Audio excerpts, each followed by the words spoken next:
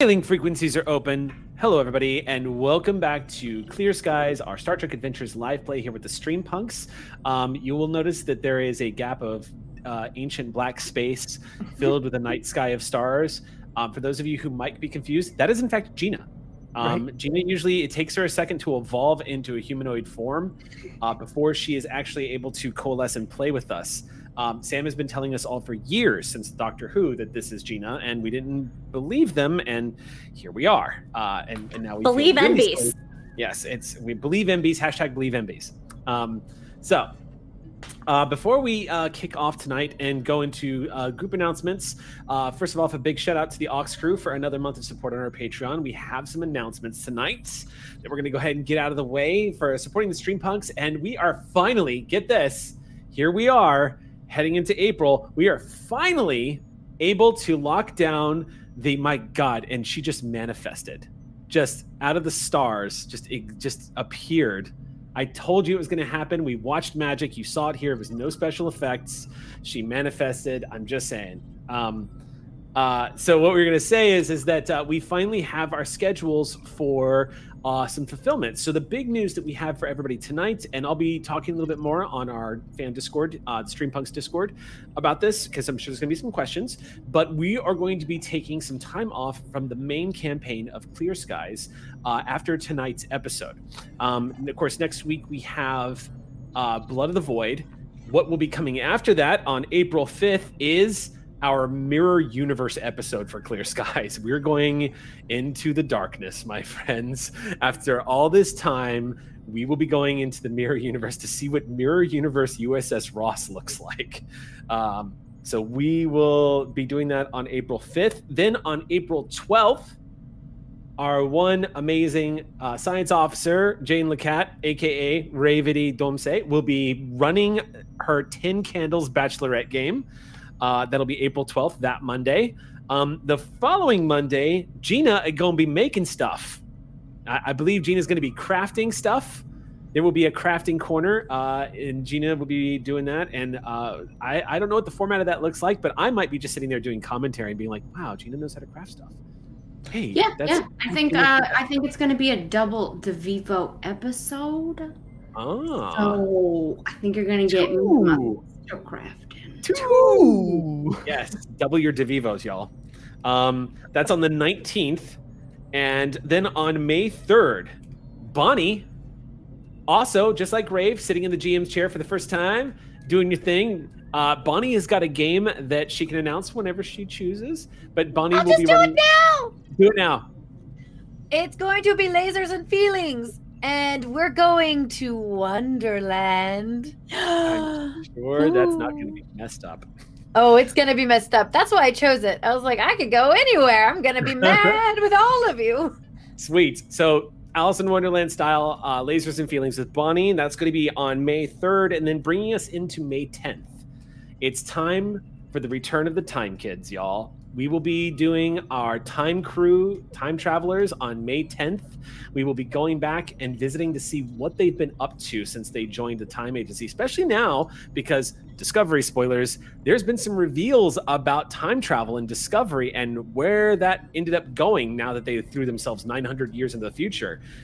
What implications will that have on our Time Kids, if it has any? We shall see. So that is going to be going into April and May. And then we will have some more announcements about Clear Skies coming up after that. But this is giving us an opportunity to get done all that incredible fulfillment. And as a big thank you to everybody who helped us raise money back in this last summer that we were able to use to basically build the Stream Punks LLC and incorporate and just do all the cool stuff that we've been doing. There's a lot more to come. Thank you so damn much for your support and everything. Stay tuned for more information on that. Now, last thing I have to say, happy birthday, William Shatner. He turned 90 today. And while the man may have a dubious reputation for being somewhat ornery to people, we can say that his contributions to one of our all-time most legendary Star Trek characters, happy 90 years. Happy 90 years, Captain.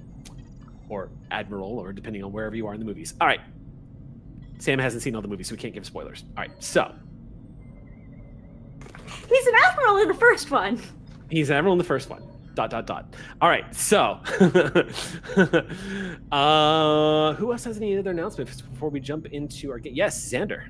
Yay! So they will be announcing something, I'm sure, on social media soon. But this Thursday, as part of the GaryCon celebrations, I'm going to be in the Dungeon Master seat, and Bonnie is going to be part of my cast, along with some amazing other gamers. But that'll be bright and early, 10 a.m. Pacific time on Thursday, on one of the GaryCon Twitch channels. I don't know which one yet, but keep an eye on my socials. Guess what roommate is going to go get coffee before the game? It's still me. It will be you. It will be the morning person in this household. Yeah. Piggybacking off of that real quick, Xander, a quick shout out and thank you to everyone who was showing up and watching the Search for Gaxmore that JCM ran for us. Yay. We had such a positive turnout that it is now becoming a show that we're going to be doing on Saturdays now. So I am now part of a cast for the first time. Congratulations! Ever. Thank you. I get to be a player in a D&D game. This is the first time I've ever been a part of a cast where I'm a player. So thank you for everyone who turned in and who shouted at Luke Gygax to keep us going and that liked the show. I appreciate it. I love Leaf. I get to play my orc monk a little bit more. Okay. So, Xander, anybody else have any announcements? Any games that they're playing or anything that they want to announce? Anything at Pixel Circus? Anything? Yes, Sam. I mean, we can talk about Pixel Circus stuff. It's fine. Yeah. We don't have to talk about... We have Pixel Circus stuff? Gina, do we have Is your announcement the final announcement? Not just that. I also do things. Tomorrow I will be doing Spy Hunter things for Roll20's Indie Showcase. That's tomorrow, Tuesday, from 3 to 5 p.m. PT, twitch.tv/roll2020 app. We'll be playing Spy Hunter. So yeah, 2 hands. There you go. We Bonnie, stay on brand. I might have more announcements, though. I won't commit to being done yet. There, okay. Now say Pixel Circus we're things. We're bookmarking Sam. I don't know what happened. Gina. But whatever. But we got the 1 second and like goblin face from Gina, which means people ask the difference between a good stealth check and a great stealth check. Like, what is that 34 even worth? I give you your answer. Right there. Happening. That's what it looks like. like. Stealing the show right now, though. I'll say that. What's new? Again, welcome back. Are you sticking around? Are you okay? Are you all good? Did you spill something on the keyboard? What happened? Space fell on me. Oh God! No. Space fell on top. I told you. It was trying to reclaim you. It tried to swallow me whole. It's a stable wormhole. It's a giant. It's a familiar. Hey, I mean, this isn't the first time you've been in space and something large just swallowed you. And It's true. it's true. Oh, space whales. We love you, space whale. Giant space whale.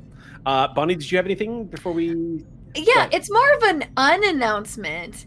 So this upcoming Wednesday, I was supposed to start streaming on my own Twitch channel for my birthday as an old lady, as Mrs. Claus. I'm going to have to postpone a few weeks because I figured once I start streaming, I want to actually be consistent with my schedule of streaming every Wednesday.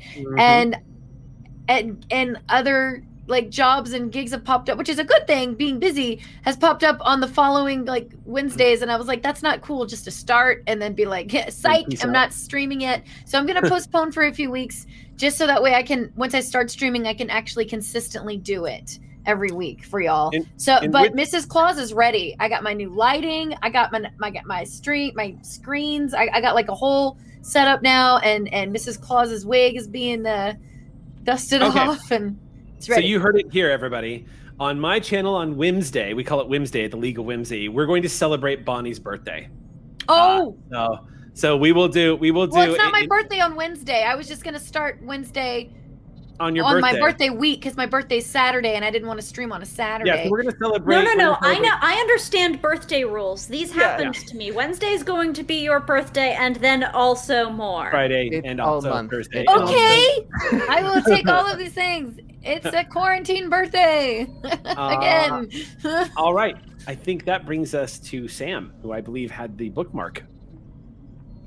Thank you. I have the bookmark. You have the conch right now. I'm excited. I promise I will not drop any more Lord of the Flies references in Clear Skies tonight. Sam was excited, by the way. Oh, did you? Yeah. Did you? Yeah. Are you sure? Because I could go again. Like, do it again. If you didn't think that was pick up. Okay, cool. Yeah. Pick up. Nope, you don't get another one. Too bad. If you don't All right, know about my Excite by now, that really sucks for you, Eric. You should have known me better. Let's go ahead and jump into tonight's episode of Clear Skies.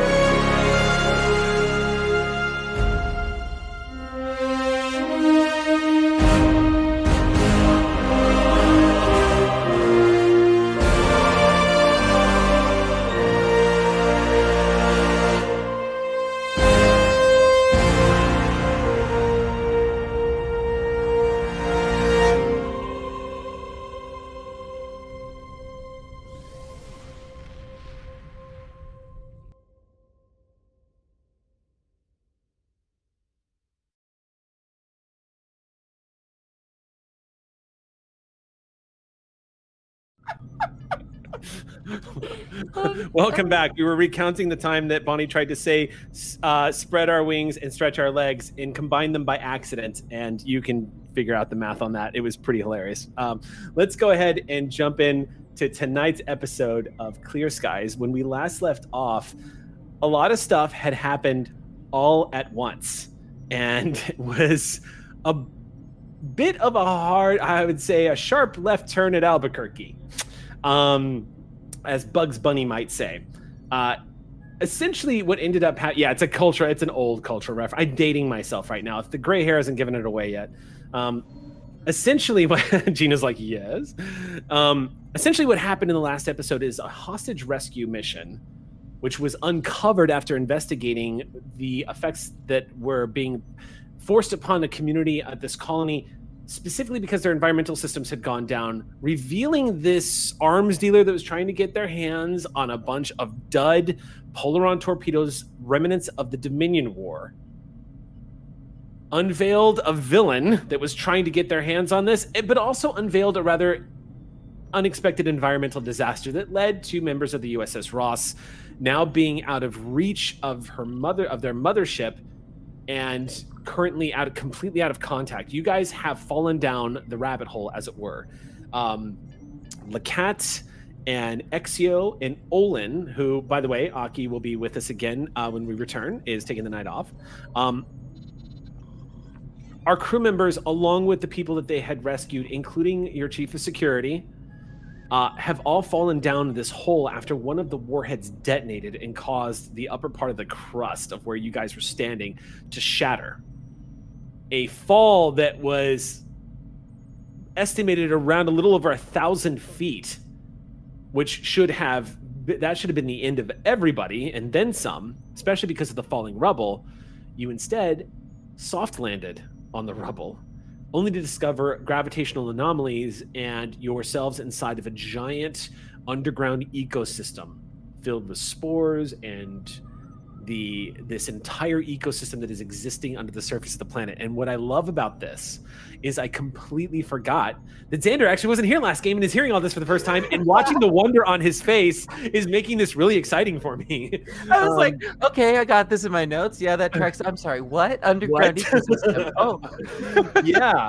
So essentially what ended up happening is one of the warheads that they were trying to extract during the prisoner exchange, the arms dealer Knighton, in a panic, supposedly for whatever possessed him to do this, decided to try to beam the torpedo off world. Now, that's a risky thing to do when it was in its current state, because they apparently had tried to extract the first torpedo, which is what caused the explosion, and set off a chain reaction which destroyed the Environmental Control Center, which led to the environmental crisis and colonists getting sick because of this is a Type K planet, and it has spores in the atmosphere that are dangerous for those who are not in the vicinity of the environmental control systems.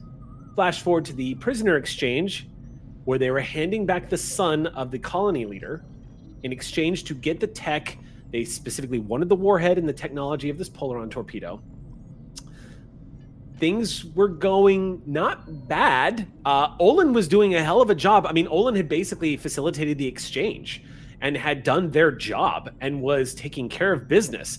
Things got a little dicey when Exio decided to sneak up a little bit closer, but essentially everything kind of happened all at once.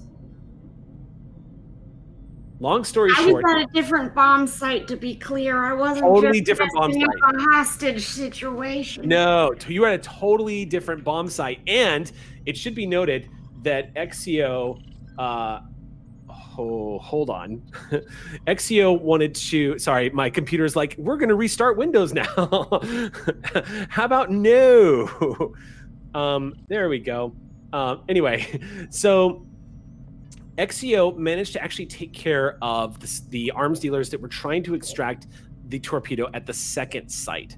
Because as it turns out, the captain was able to predict, using their extensive experience in espionage and tactics and strategy, to be able to devise that this arms dealer was not a fool and was playing a game here. He did not for one second think that he was going to get the torpedo that he was expecting to get at the hostage exchange site. The hostage exchange site was kind of a distraction, and the people being sent there probably didn't realize they were sacrificial lambs if Starfleet wanted to arrest them. His real goal was to get to the second torpedo site and try to extract it himself. Exio stopped that from happening, and now there are pirates in the brig. Exio, upon returning to the first torpedo site, it caused a panic or reaction for whatever reason. Captain Knighton in his Corvette, which, by the way, that Corvette, that Cardassian Corvette cruiser, it's a Corvette, not a cruiser, but it's that transport ship that he is piloting right now, made a run for it and tried to beam up that torpedo. Did not go well. Not only two things happened all at once. The Ross chased down the ship, and as the Ross was closing in, the ship activated a Polaron hull skin, which allowed it to escape any tractor beam, any attempt at a tractor beam, which is Ross's favorite ace up the sleeve. So the Ross had to pull out literally the big guns and shot, doing multiple hull breaches right through the engine of this small vessel. And in one hit, the Ross disabled it, and the vessel sent out an SOS. The Ross now has Knighton and crew going into custody as we speak. Unfortunately, while all of this is happening, the results in explosion that took place on the planet, the Ross is not able to scan beyond the surface. No one knows what happened. From all intents and purposes, from overhead, where everyone was is now a giant hole in the planet's surface. There's no sign of them. Life signs are not negative, but the Ross is not capable of currently scanning inside this environment that they have fallen into. So the Ross has no idea what is inside this. And while this was happening on the bridge, if you remember, we had a terrible, heartbreaking moment where Azmi Shanto, who was watching all of this happen, kinda had a mild, stood up from her chair and stared at the view screen in horror as the away team basically vanished. So that is the basic recap for our chief engineer. So this is what's been going on. In my defense, I tried to recap for him. I'm just really bad at it. Don't I was like, rocks and holes. That is also worth noting that McCrell, during this whole thing, McCrell has been working on a cure and is still, by the way, in the middle of your extended task. But holy hell is it going well. McCrell has been acing the extended task and dominating Don't jinx it, Eric. Yeah, I know. You're smashing down the work track. You've literally got the magnitude down to 2 when we last left off. So you have been kicking ass. You and your assistant have been the other doctor have been totally doing this. The doctor's name, by the way, Stephen Yen, has been letting you take the lead on this. And McCrell is oblivious to what's happened. Meanwhile, just down like below the surface of the planet, the crew has soft landed in this cavern that's showing all of this life. And the cavern itself, they have not investigated yet. But Lacat was able to get a tricorder working again, if you remember. Was able to jury-rig the tricorder's power source and get it to work, and got a basic scan off of where they were and what was going on. Detected some gravitational anomalies, but more fascinatingly enough, detected that some of the spore life down here, some of the plant life and the fungi, are genetic matches to the plant life that was found on a certain planet back in the Shackleton Expanse, where you guys took the crystalline entity to grow up and to its nursery, essentially, which caused Lacat to completely kind of freak out a little bit because it's an exciting scientific discovery. And that is where we left off. Right now, above the skies of this alien world, the USS Ross currently is pulled alongside Knighton's vessel. And to expedite what inevitably was coming down the pipe, Knighton and his crew of 14 arms dealers are currently in the brig of the USS Ross.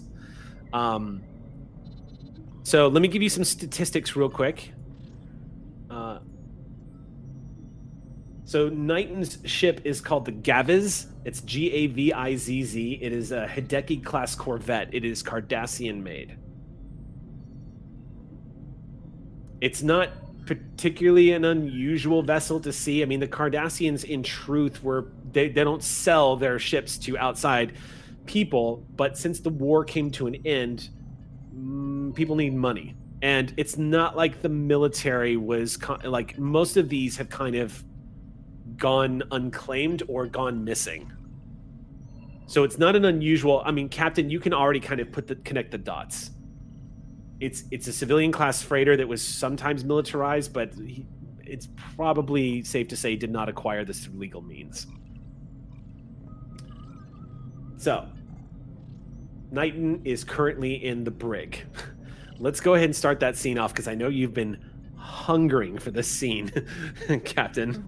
So, well, it's either talk to him and have a vessel for my misplaced anger and anxiety, or contemplate that my crew is in a hole. I'd like the misplaced anger, please. Walking into the brig, the security officer stands at attention as you move into the main area. Moving past a few of the force fields where you see a couple of Orions that are watching you. They don't seem to recognize, they're just watching you as you walk in. Maybe one or two of them kind of has a reaction when they see an Orion in a Starfleet uniform walk through the doorway.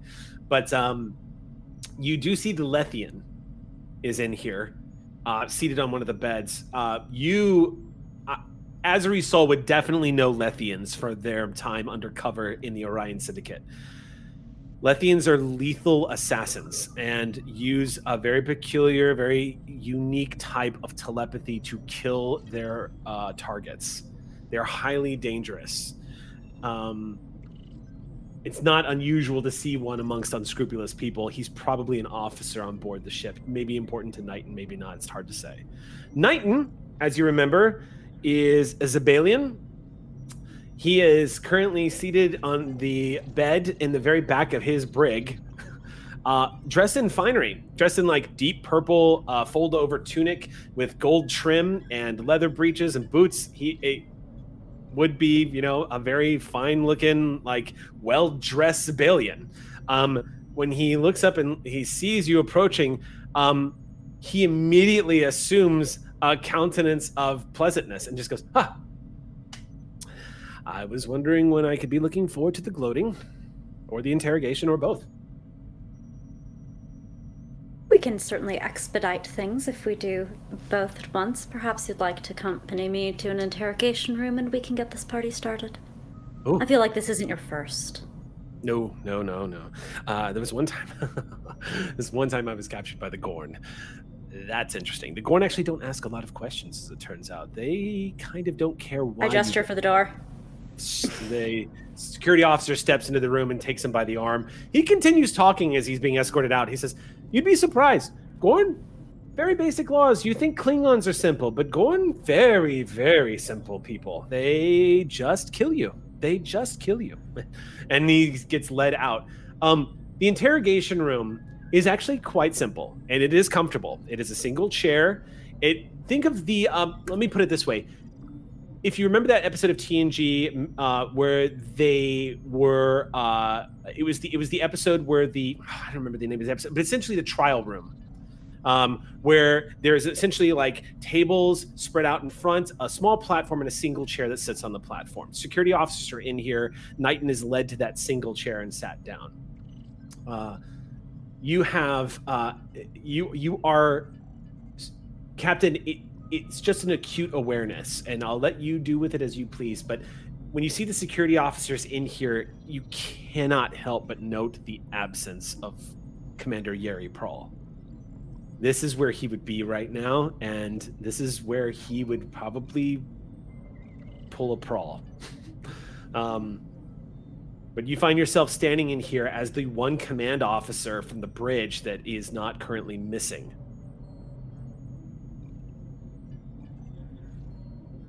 Knighton situates himself in the chair and says,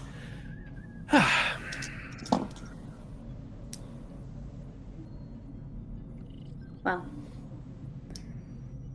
you've done this before. I've done this before.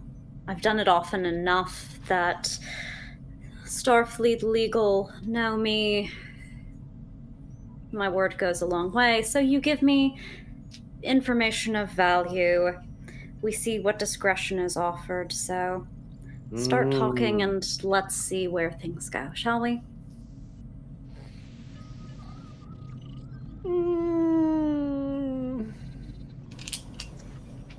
I think I could do with a better offer than that. You're Starfleet. You don't have to say, "Give me what I want and I'll be nice." You're going to be nice either way. I mean, that's really the disadvantage of being Starfleet, isn't it? If you were a Gorn, I'd be talking right now. But despite the fact that you are Orion, I do notice that you have a nice little communicator badge with that chevron on it, marking you as Starfleet, and 4 pips. Well done.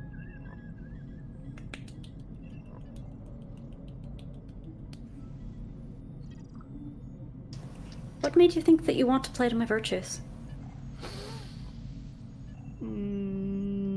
Okay. He says, "So what is my offer on the table then, aside from maybe a reduced sentence?" You played a bad hand well. Thank right? you.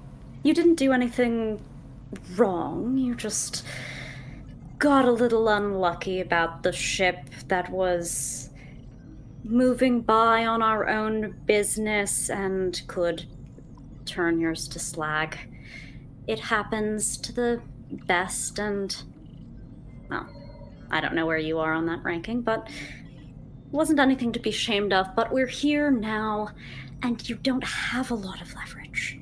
This is the deal because that's what you've got, unless I'm wrong and there's something you know. May I roll? No. Yes, go ahead. All right. I just want to start sending the tone. Wow. Yeah. Let's see. That's going to be your presence command versus, I'm going to say, his controlled command. That seems very reasonable as a defense check. Yeah, I like that. Let's feel out where we're starting out, because he's also quite good. Okay. What'd you get? Oh, okay. That isn't bad. 4. Okay.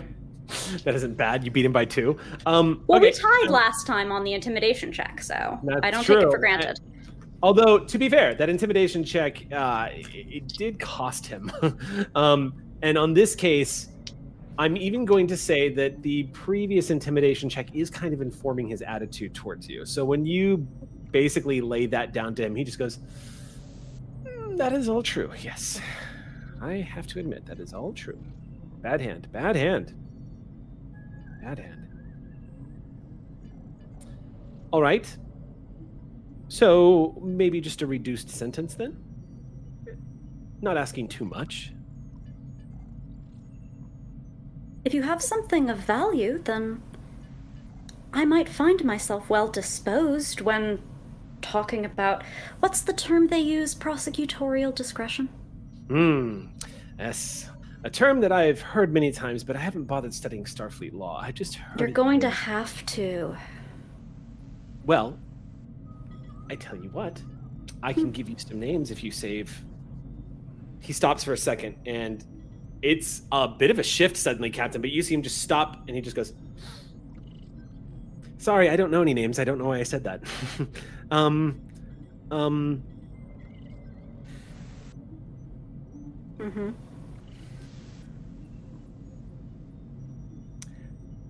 Reduced sentence will be fine.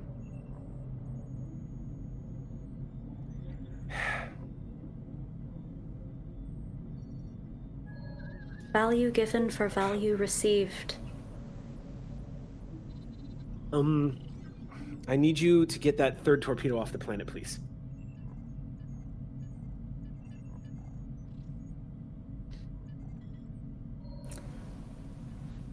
Now, why is that? I don't.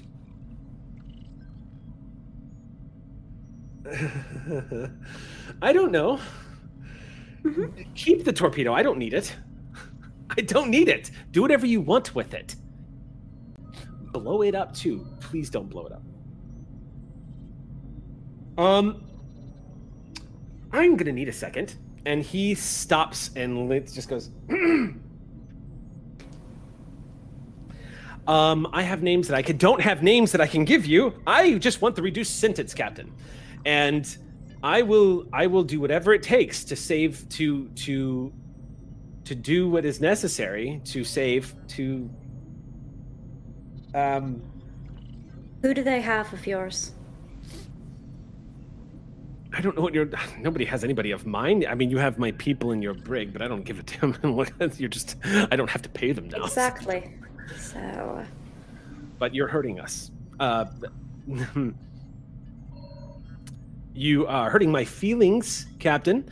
And frankly, I would appreciate it if you would just tell me what you want to know, and I can tell you, and we can do the reduced sentence thing and be done with this already. I'd like to take my insight check now. Okay. Go ahead and roll insight plus command. I'm going to spend one of those 2 momentum for cautious. I feel my sense motive go into this. Oh, yeah.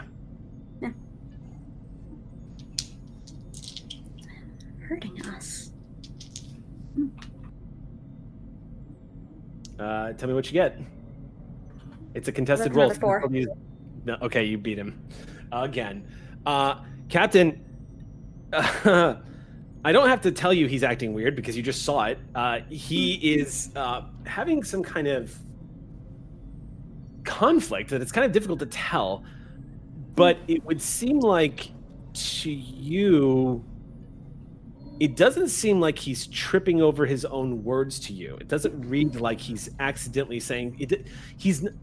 There's nothing about him, Captain, that strikes you as, to even talking to him now, you were certain that Knight and Josh is actually quite clever and a worthy opponent, not someone who just kind of blunders through his words and reveals stuff by accident.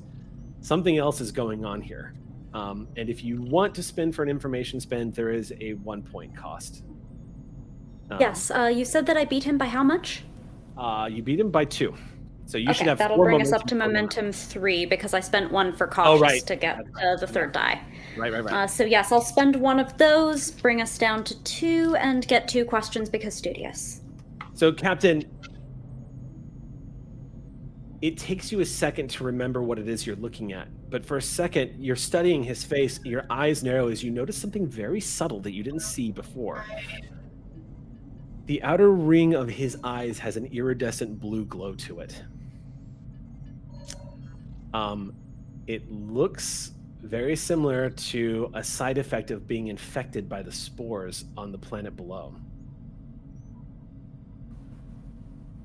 And he was in all likelihood part of the operation on the first torpedo, the one that blew up, and in all possibility he didn't bring personal protective equipment.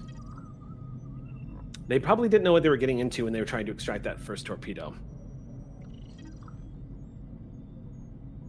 Leaving a potential vector for infection that, because it seems to have a neuropresentation, could conceivably account for the us that's getting hurt.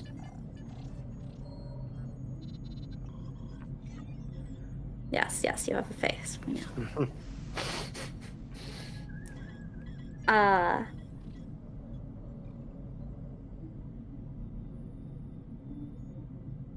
So with my question,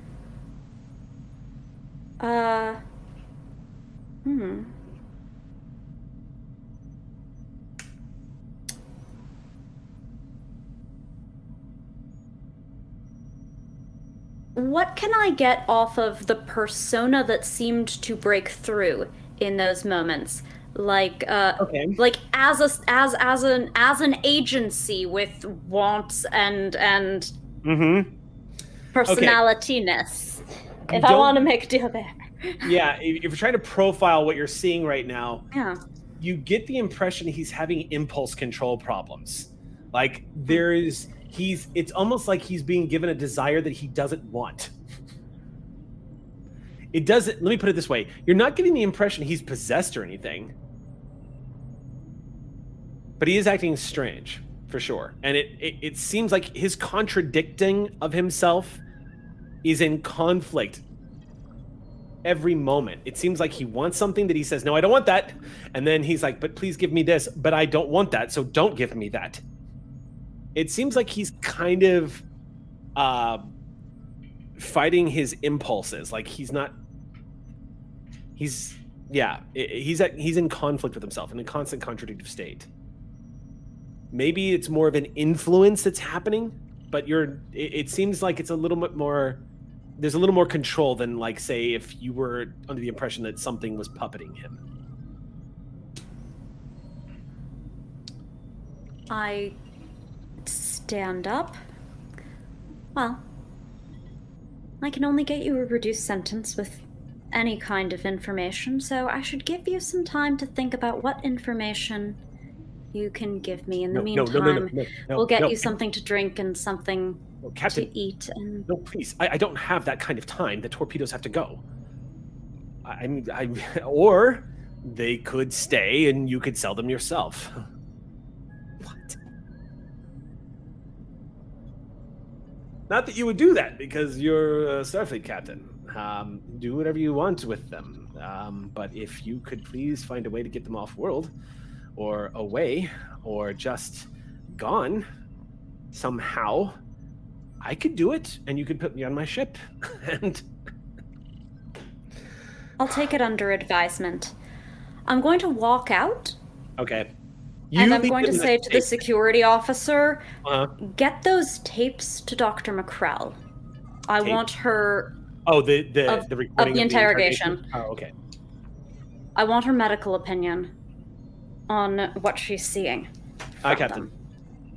And a status report on whatever's going on with her down there. Aye, Captain.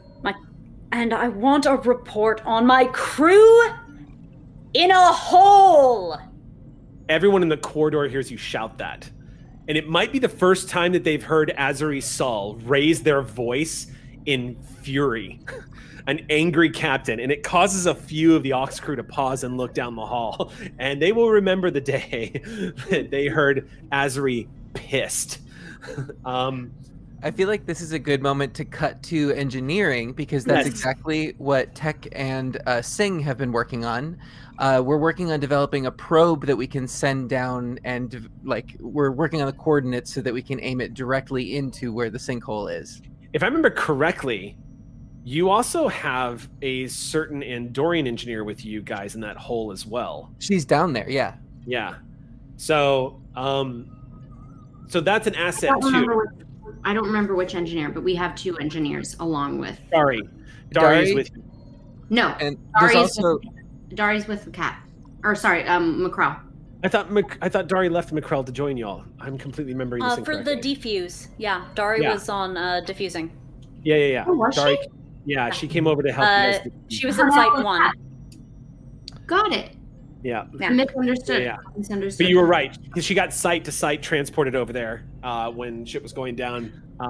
Okay, Right. so But I've been keeping a close eye on her. Yes, very close eye. Oh man, yes. And news probably hasn't gotten back to Tech yet that Dari was in that hole, because I suspect that you're just assuming that Dari is still in the medical facility with Macrel. Singh looks up to you for a moment as he's looking over some of this the probe schematics and says, "The problem is, Chief, is we don't know the exact nature of the disturbance. So we might need, this would be so much easier with Lieutenant Lacat." Well, unfortunately, she might be down there. Okay. Listen, is there a way that we could maybe send the probe down part way, and if it encounters anything dangerous, to just send every bit of information back? We should use 2 probes, yes. Let's send 1 probe down partial way like you suggested. We'll scan where the interference is coming from. Maybe we can get enough of a weak signal back to the Ross, and from there we can make a new probe based off of that information. And this is where your specialty comes in, because we could attach beam enhancements down there. If we can send enough probes, we could maybe establish a signal for an emergency beam out. Do you want to tell the captain? Chief Tech to Captain Sol. Go for Sol. I think we may have a plan moving forward. We've got a couple of probes that we're going to send down there, and maybe an enhanced beam protector. You know, you said those words at just the right time. I'm so happy to hear proceed at once. Aye, Captain. And then I smile at the ones who heard the, Yeah. voice. Tech just looks over at Singh and is like, did that sound weird? No? Oh. They sounded very angry. That's weird. Very weird. And he glances down and just focuses back on his work. Almost like that's driving him to I'm going to go back to really focusing on what we've got to do here. All right. So why don't we do this? Before we cut away from main engineering and get back down into the hole in the planet, let's go ahead and have you make a roll here. And I don't want to go into the complexity. I usually try to keep it 1 extended task a session because they can get kind of cumbersome. So let's go ahead and just turn this into a roll that you can spend momentum for to reduce how much time it's going to take to start. I'm going to say to build 1 single probe, to modify a probe is going to be, I'm going to say that's going to take a standard of 1 hour. Okay. If you can spend momentum to cut 10 minutes off of that time, if you want to do it faster. Do I make a roll though? Yeah, base roll, and then any momentum you generate can go into that to shaving off the time. Yeah. Okay. And you're going to get an assist from Chief Singh. Great. So what is the difficulty and the let's see. Difficulty for this is going to be 3. 3. And is it control engineering? It's control engineering for sure. Okay. I'd like to use 1 momentum for cautious engineering to add a die. Okay. And let me just double check. Oh, you know what? The Ross helps here too. Oh God. Oh, Chief Sang rolled a 1. Yay! Sorry, I've been playing a lot of D&D lately, so I saw the 1 and I was like, oh no, wait. Oh, damn. This is what poor Taliesin had to go through when he guested on our show. Okay. Transporters and replicators as a focus, would that apply? No. Or something else? No, Nothing else but fits. Ross does get to assist you on this. Great. You are using the USS Ross's computers, so. Tech got 3 successes, so it's a success no matter what. The rest is gravy. Yeah, let's get that. Okay, so Singh got a 1, so it's a critical success for him. Great. So that's now, 2 more. Okay, so the Ross, I'm going to have the Ross roll computers and engineering.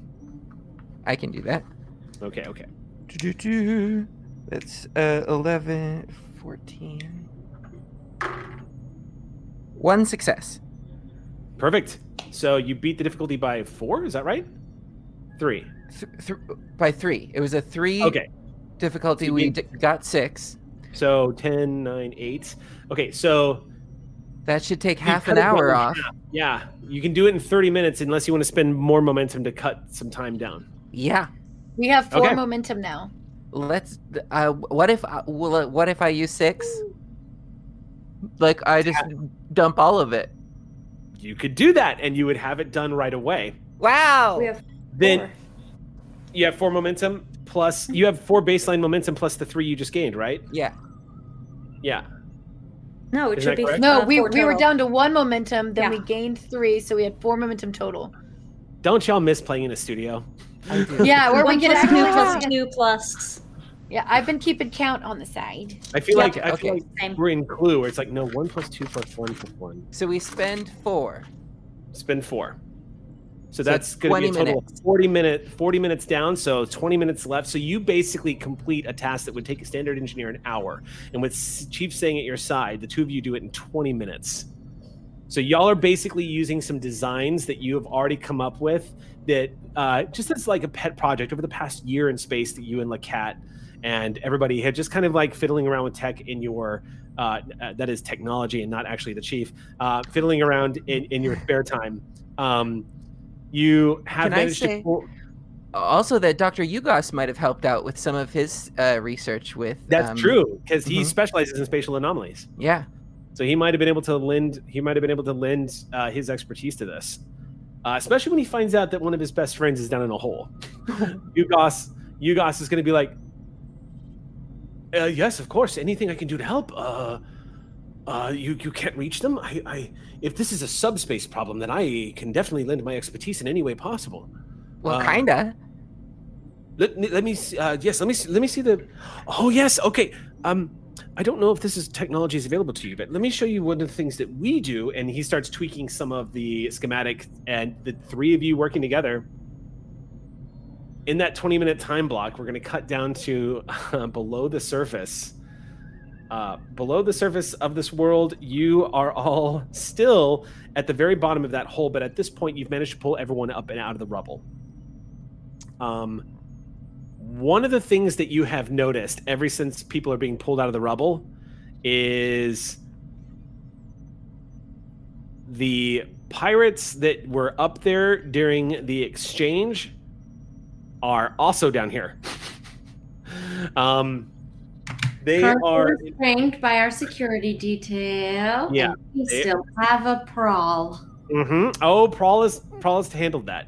Everyone has kind of set up a small miniature camp. Right now, Ambassador Olin is keeping calm the young boy who's with his father at the moment and checking in with you guys. But just as a quick reminder, the head of the colony is down here. That's Yomti. Yomti and his son, Vatil.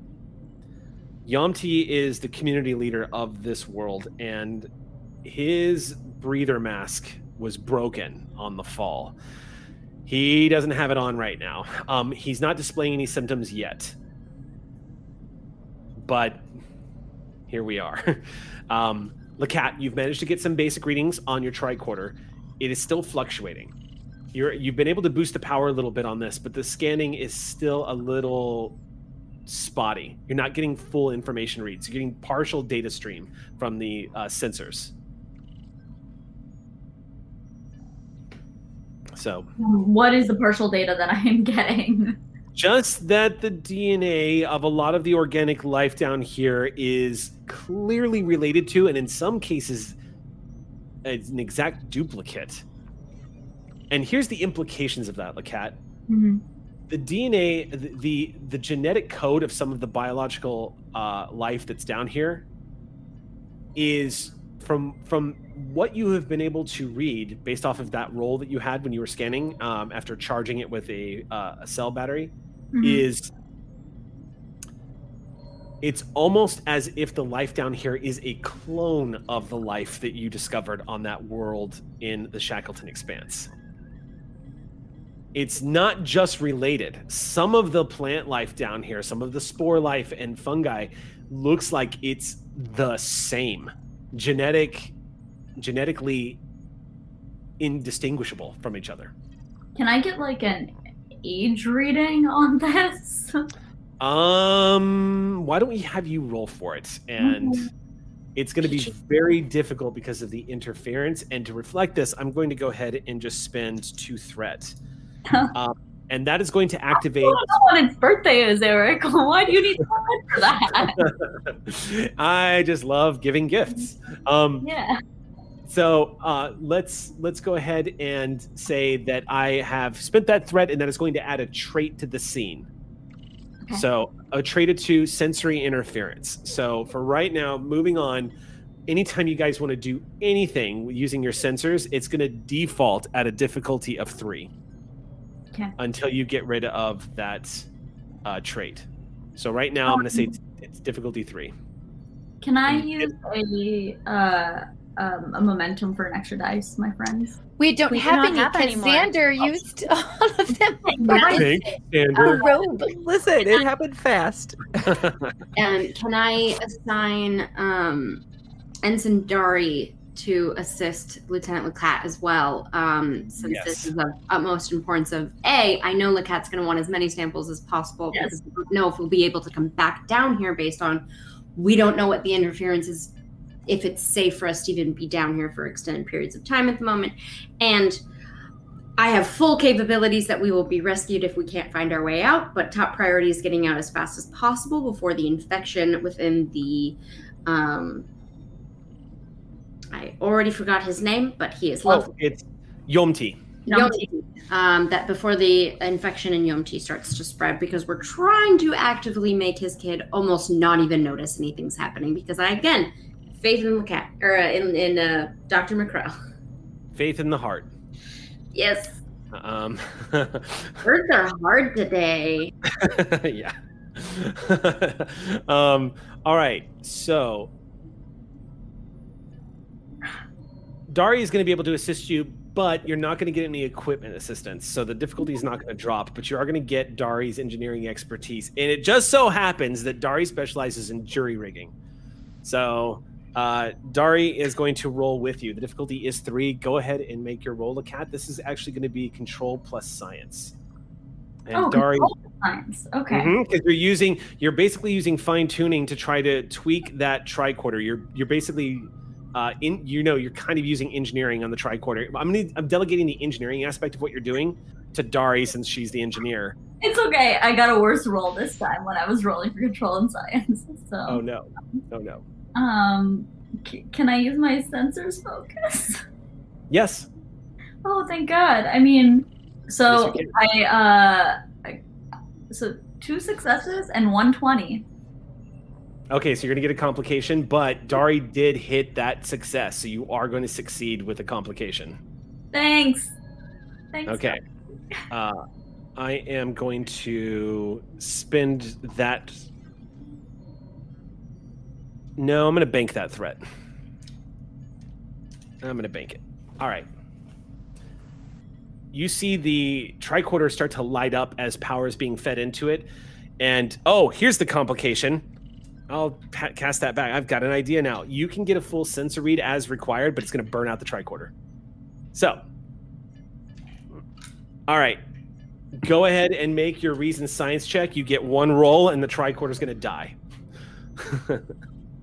And Dari is going to have the same realization you are. As soon as it starts to happen and the data comes in and you get to scan it, there's going to be a moment where you read the data and get confirmations that you need, and then we're gonna have a funeral for our poor tricorder friend. It's okay. This tricorder is really. Mr. Scanning, no. Wait, go ahead. Sensors. I can still use my sensors focus. Yep. Yeah. Absolutely. So use reason science check here and use your three sensor focus. successes. The difficulty is going to drop down to 2 because you're using a tricorder now. So difficulty is 2. You got 3 successes. So gain a momentum. Yes. And the data starts coming back as you charge up the tricorder. Couple of things immediately registering on the tricorder as it gets full capability for a few moments to actually scan this cavern.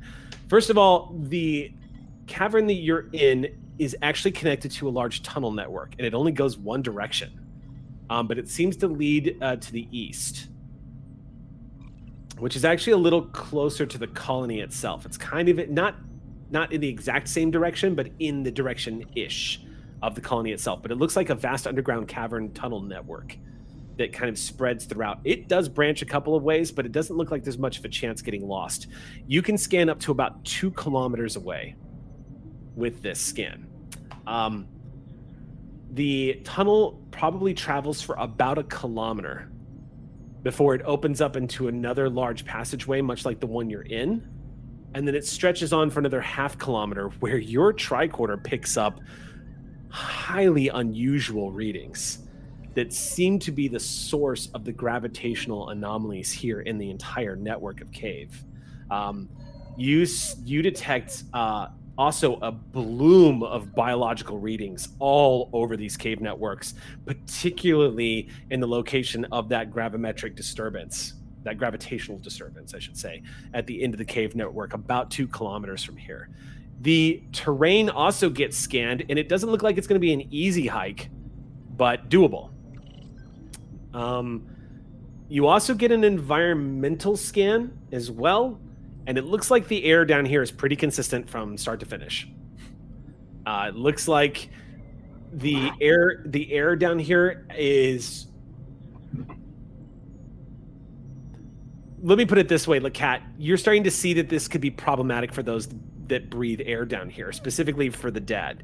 The reason why is because your tricorder comes back displaying that this place is rich in oxygen, which could explain why the dad is starting to giggle a little bit as he's talking to his son off in the corner.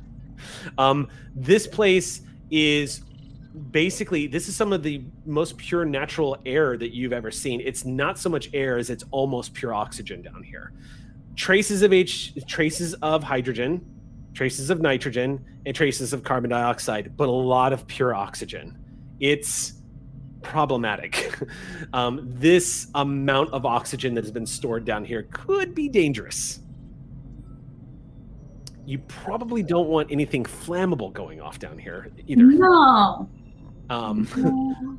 But you mean like a bomb exploding? Like a bomb explosion, exactly. Or like a pirate Or trying to static grab somebody's- electricity from someone's uniform. Yes. So here's what happens. Am I a fire hazard? You also You're not a fire hazard.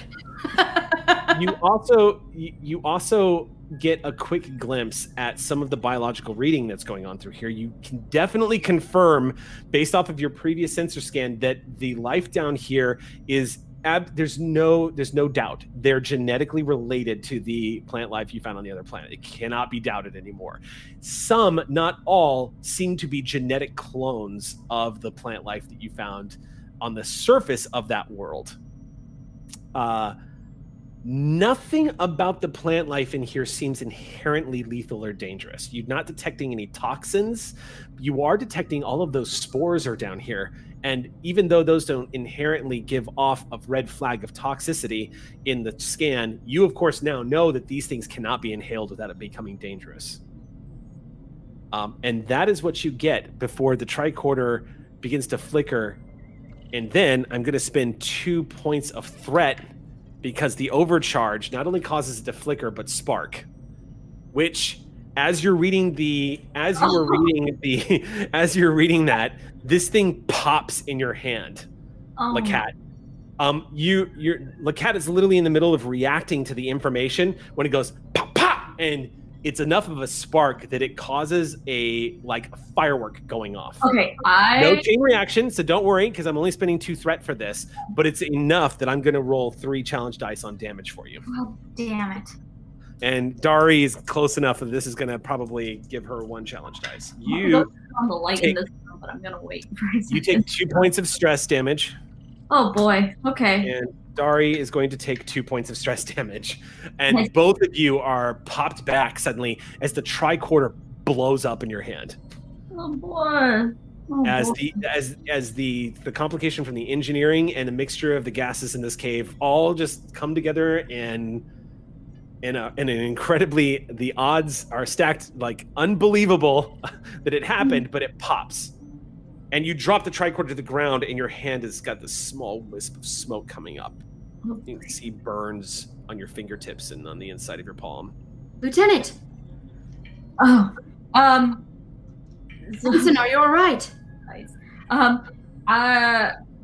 Yes, I'm fine, but she's gonna give you the information on the atmosphere here, as well as I think that I know where the source of this gravitational pull is, and it's through those tunnels, and my tricorder's on the fits, but I think that we should go investigate it.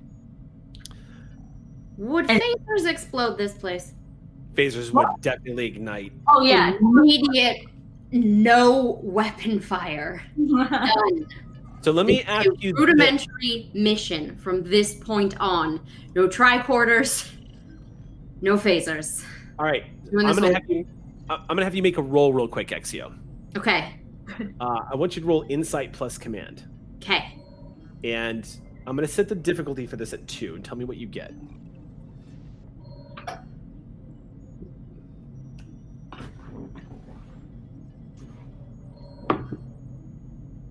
Oh boy.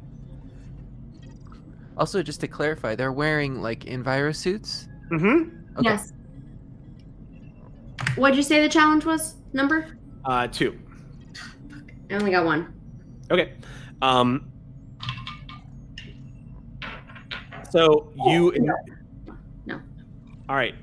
And yes, Sandra, to clarify, so the burn on your hand, Lakat, is not seared into your flesh per se. You do feel the burn on your flesh, but it's more the environment suit's been damaged essentially. And you said 2 stress or 3 stress? I'm so sorry. I was writing that. 2, I believe. The enviro suit, is this connected to it, or is the mask separate? Oh, her mask is intact, but the enviro suit. I wasn't sure if it's like a hazmat suit where the internal air is also the internal air. Oh, so it very much works very similar to Star Trek's Discovery's enviro suits, which are smart. If there is an exposed part of the body, in order to protect the rest of the body, it can make a seal.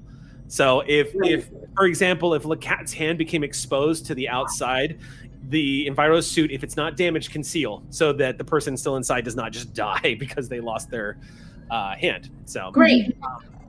In this case, as you walk over, you tell Prawl, no gun, no shooting, no nothing in here. Prawl nods to you and then immediately shoots a glance over at the pirates, who now heard that weapons cannot be used in here. And it occurs to you, Exio, which is what that command roll is for. It occurs to you that the pirates are now aware that a firearm cannot be used against them, and they just kind of look at all of you. Prawl gives them a look right back. I'm going to have Prawl make a roll for intimidate here. Not right now, please. I'm going to have, and Prawl actually does have a focus in intimidation. So, and I roll a 4. I roll a 4 and a 1. Can I also try to intimidate? Can I also? Do you want to momentum? Yeah. If you want to assist on this. Yes. While he looks at them, I am now realizing that they are in earshot, and that he's giving them a look purposefully. I'll just say, you know which method to use instead if they try. Okay. So that's great. Play out the activate the Omega-13. Yeah, the Omega-13 particle. Go ahead and make I would say roll a single die, and on this, I would say make a presence command check. Okay. Yeah, and it's a contested roll, so the flat difficulty here is 2. I'm sorry, 1 versus what they rolled. Oh, I also crit. Okay, so that's 4-5 successes against. So that means 2. we have we currently have 4 momentum. Okay, well, here's the thing about that is they don't know what the F is going on, so they're already a little edgy right now.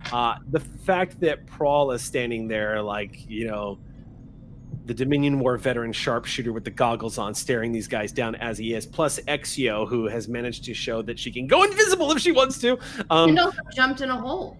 Yeah. Fine. They do not, they look a little cowed. They do not seem like they're particularly interested in picking a fight. However, had that roll failed, they might have tried to look for opportunities.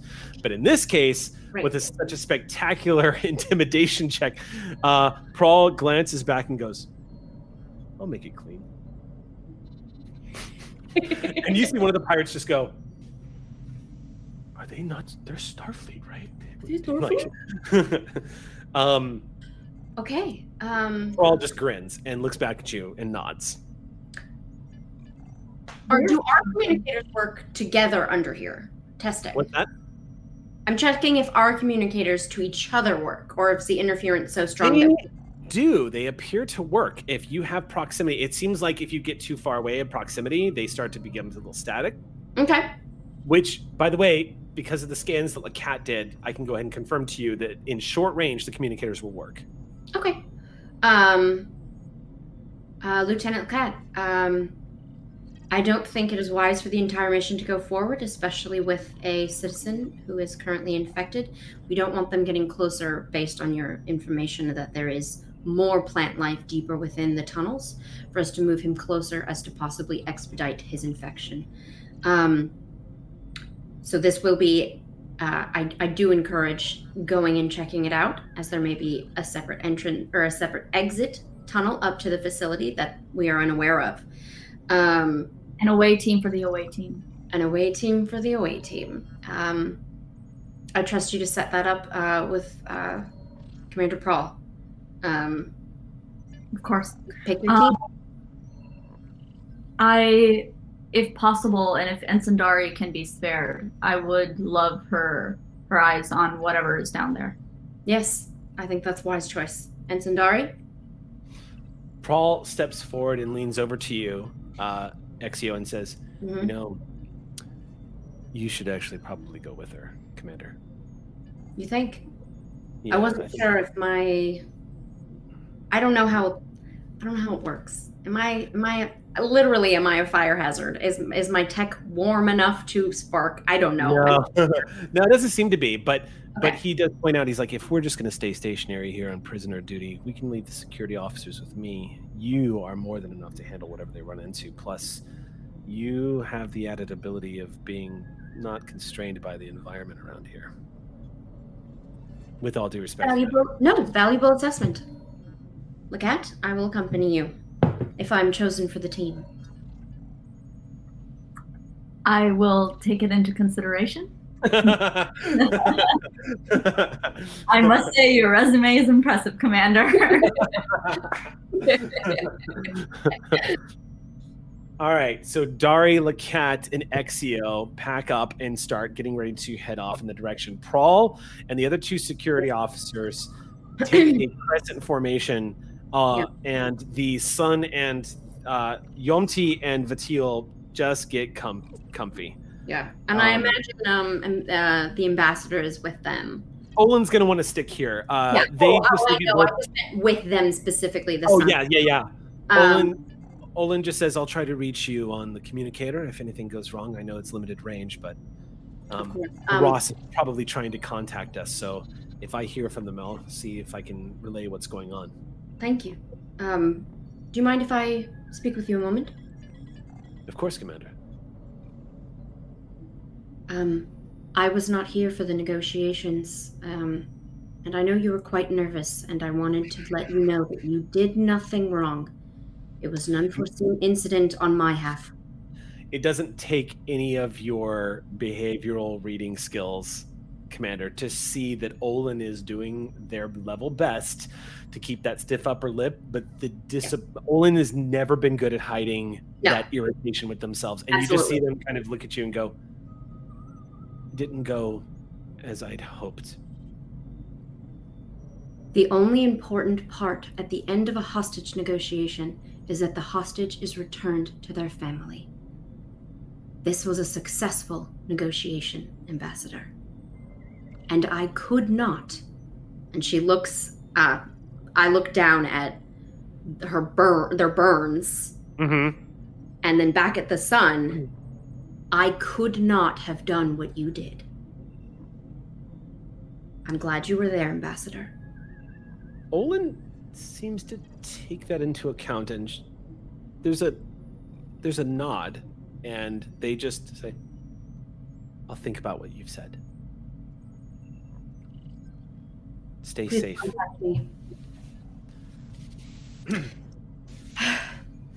Okay. Lacat, lead the way.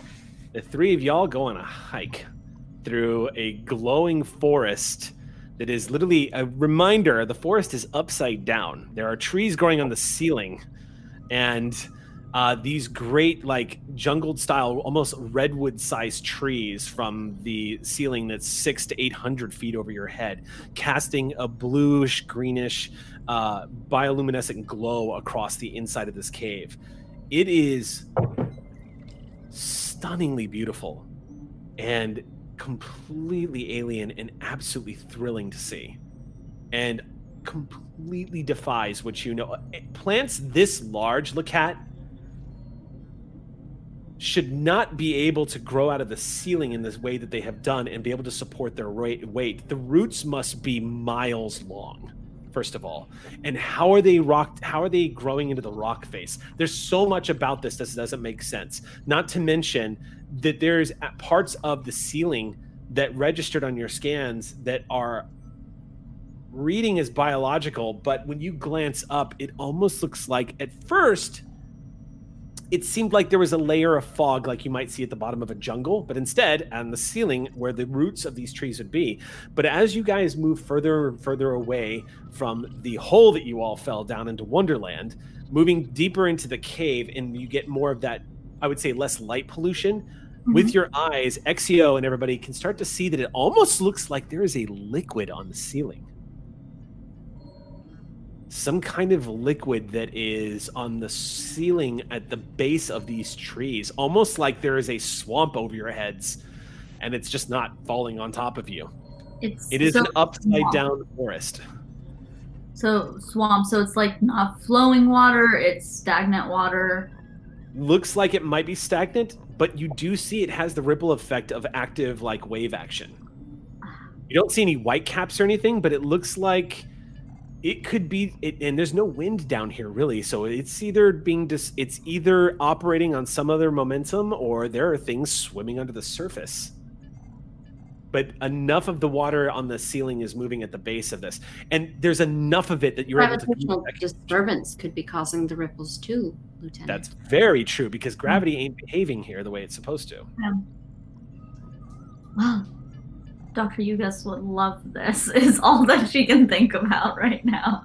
It's just, this is what she's feeling. But as much as she wants to... as many records as you could possibly need. It's true. You've got a walking camera right now that's recording all of it. Better than a tricorder. Better than a tricorder. Just tell me where to point my face, Lieutenant. You've got the Exio GoPro. As much as I want to keep looking up, I think that we should be looking ahead to where these tunnels lead. So yeah, I think that we want to keep going further into it and just get a lay of the land, specifically, and see if there is, I mean, first of all, would be nice if there was just a nice little staircase to the surface, but I don't think so. But is there a nice little staircase to the surface? No, but before you laugh at the suggestion, keep in mind you fell into a hole after a torpedo exploded to find an upside down swamp over your head. So it's not, an outrageous thing to ask. I mean, we're scenario, we just like climb up, like we find a way to like pull down a vine and we just climb up the vine. That's my video game style. Yeah. I mean, if you maybe punch a brick, a vine will grow out of it and take you up into the next world. Exactly. Random question. Is the tunnel that we're currently, based on how we are moving, is the tunnel flooring going at an even keel? Is it going down? Are we going? Great question. It seems to be going at a level that is consistent with the rest of the cave complex. It doesn't look like it goes down, goes up, goes down. It doesn't look like it changes dramatically or goes deeper into the planet itself. Great. As long as we weren't going deep down. Yeah. I mean, you know, Moria sounds great until you get there. But yeah, but I will say this: the cave complex that you're journeying through right now is consistent. It's not just a tunnel you're going down. It is more and more of this this artificial environment, or this, rather, I should say, very not artificial environment of this swamp over your head and plant life growing all over. But you do notice one last piece of information that's worth noticing is the ceiling that y'all are walking on seems to be primarily connecting with spores that are floating around here that are catching the bioluminescence and reflecting light back, causing them to look like basically little bitty puffballs of snow that's being caught in the light. The plant life does not grow past roughly the middle part of the ceiling itself. So again, it's behaving like y'all are the ceiling and it is the floor. Is there any moisture where we're walking? Because sort of in cave structures, when there's cavernous like being created, water dripping down and pooling at the bottom, is it just doing the opposite, or are we walking on sort of? Are there any? Is it which one is it? The stalag? No, the G means it's on the ground. C means it's on the ceiling. If I remember correctly, yes. But in this case, which one is it? No, stalactites, hold on tight. Stalagmites might reach the ceiling. Right, but we're opposites. So right. The floor is the Who ceiling. knows? So are there any of those to suggest that there are? Right. So XDO. Yeah. Because you have asked, and because you are in a unique position, it may not have been something that anybody else noticed, both being in an enviro suit and not being able to use tactile sensation through their gloved hands to see what's going on. But as you're moving through the cave, on a impulse, you start asking yourself these scientific questions as you're moving through here on the hike. The light source has now become an ambient glow as opposed to a shaft of sunlight overhead. And as a result of that, it does seem to change the environment a little bit, and on instinct you reach out to touch what looks like one of the rock faces because it is reflecting some of the light, and when you touch it, yes, moisture. You wipe what looks like a fluid, though, not water, some kind of like fluid that gets wiped off the side of one of these rock pieces, and as you hold it up in your hand, it flows. It seems to, instead of just like if you were wiping up dew with your hand, how the water would just like drip down. This doesn't. This looks like it's about to start dripping, and the fluid rejoins itself and pools at your fingertip and holds there. Almost the way liquid would behave in low gravity, except it doesn't leave your fingertip. It remains on your fingertip, pooled at the center. And the texture is more gooey rather than like... Yes, it feels a little... It doesn't feel quite as... It doesn't feel like thick, but it does not feel like water. A nice, fun walk and talk. Another sample. What is Dari making of all of this as well? Dari doesn't want to touch anything. She's I like... vote against it. Dari is like moving through here, just going like, ice caves, fine. Fine. Fungi caves? Not okay. This is not okay. This is not okay. I mean, how much further would you estimate we are till we reach the gravitation disturbance room? Yes. About 2 kilometers, roughly. Oh. You've got to hike. I say we keep going. Absolutely. There's science. I'm in gonna the keep my peepers open because I can get a little closer. The further we travel into this place, it seems to grow prettier with each description. Run towards the pretty. I mean, I suppose if I was gonna be in any spot, this is gonna be my last spot. It's a pretty spot. Your last spot, Lieutenant. Jane just kind of lets her words trail off. Let's keep going down. In 2 more kilometers. Let's go. The mute feature just protected you from your captain telling you to shut up. All right, so you guys continue forward. I am going to request a roll from our chief medical officer.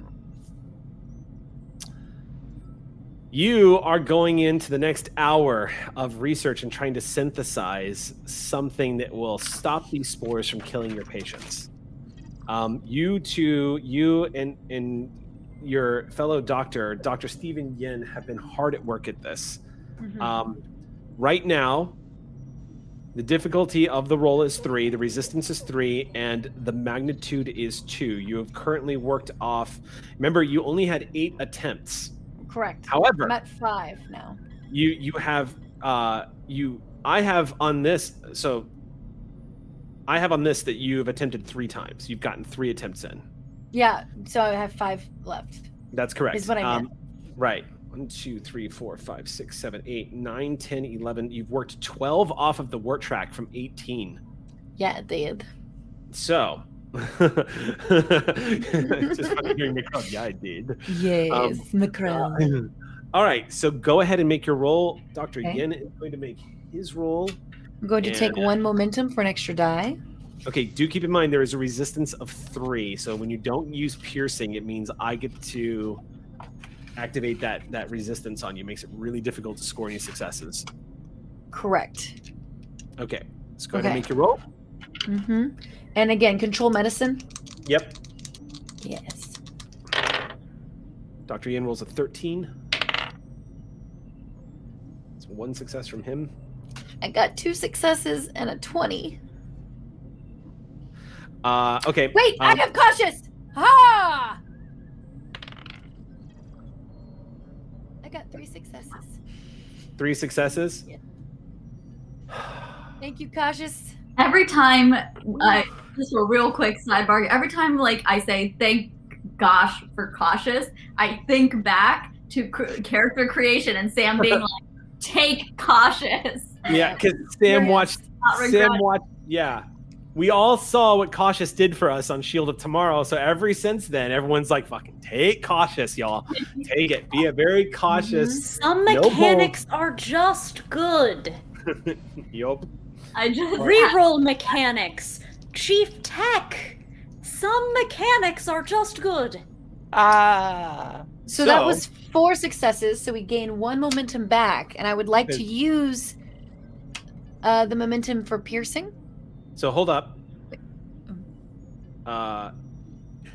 Yes, you're going to want to use piercing. Otherwise, you're not actually going to succeed. And that's a 1 momentum, correct? Spend or 2? Let me double check. It's been a while since we've used this. Yes, and the cheat sheets for Star Trek Adventures have gotten a lot better, but they still. Here we go. This is okay. Here we go. Additional work. Yep. Most common. Spinning the examples. Here we go. Magnitude work difficulty. Sorry, give me 1 sec. I forgot to. I should have written that part down. But usually I refer to Xander. You got this? I have it. Piercing ignores 2 points of resistance for 1 momentum. Ha-ha! Okay, so you can ignore 2 points, which will bring. So you'll still succeed. You'll hit the difficulty exactly. Great. So you only have to spend. How much momentum is that? 1 point. 1 to okay, which means the resistance will drop to 1. You rolled 3 successes. Is that correct? No, 4 successes. So the resistance chops that down to 3, and then you hit the target number. So bam, you succeed. And which is all you needed to do. 3 momentum left. So now roll your medicine plus 2, so that and d6s. Tell me how many successes you get. That's a good sound. That's a good sound. Yeah. 6. 8, 1 effect. I legit, so I only have 4 die here, so I had to do 4 and 3. The first 4 that I rolled, all of them were 2 successes and 1 effect. I was like, "Ooh!" That was the happy face. 5 successes gives you a breakthrough, and you finish the work track, which gives you a second breakthrough, which means you just completed the task. Oh! Because you had a magnitude of 2. I Scottied So, this. in one mighty stroke, you behead the dragon, and You bonesed it. Yep. I bonesed it. Yeah. I bonesed that. Yeah. So, Okay. Makrell, it all just starts falling into place for you. You start seeing how some of the proteins are reacting to some of the stuff that you're synthesizing, and you're able to start plotting some pretty advanced changes to the synthesis of this tonic that you're making.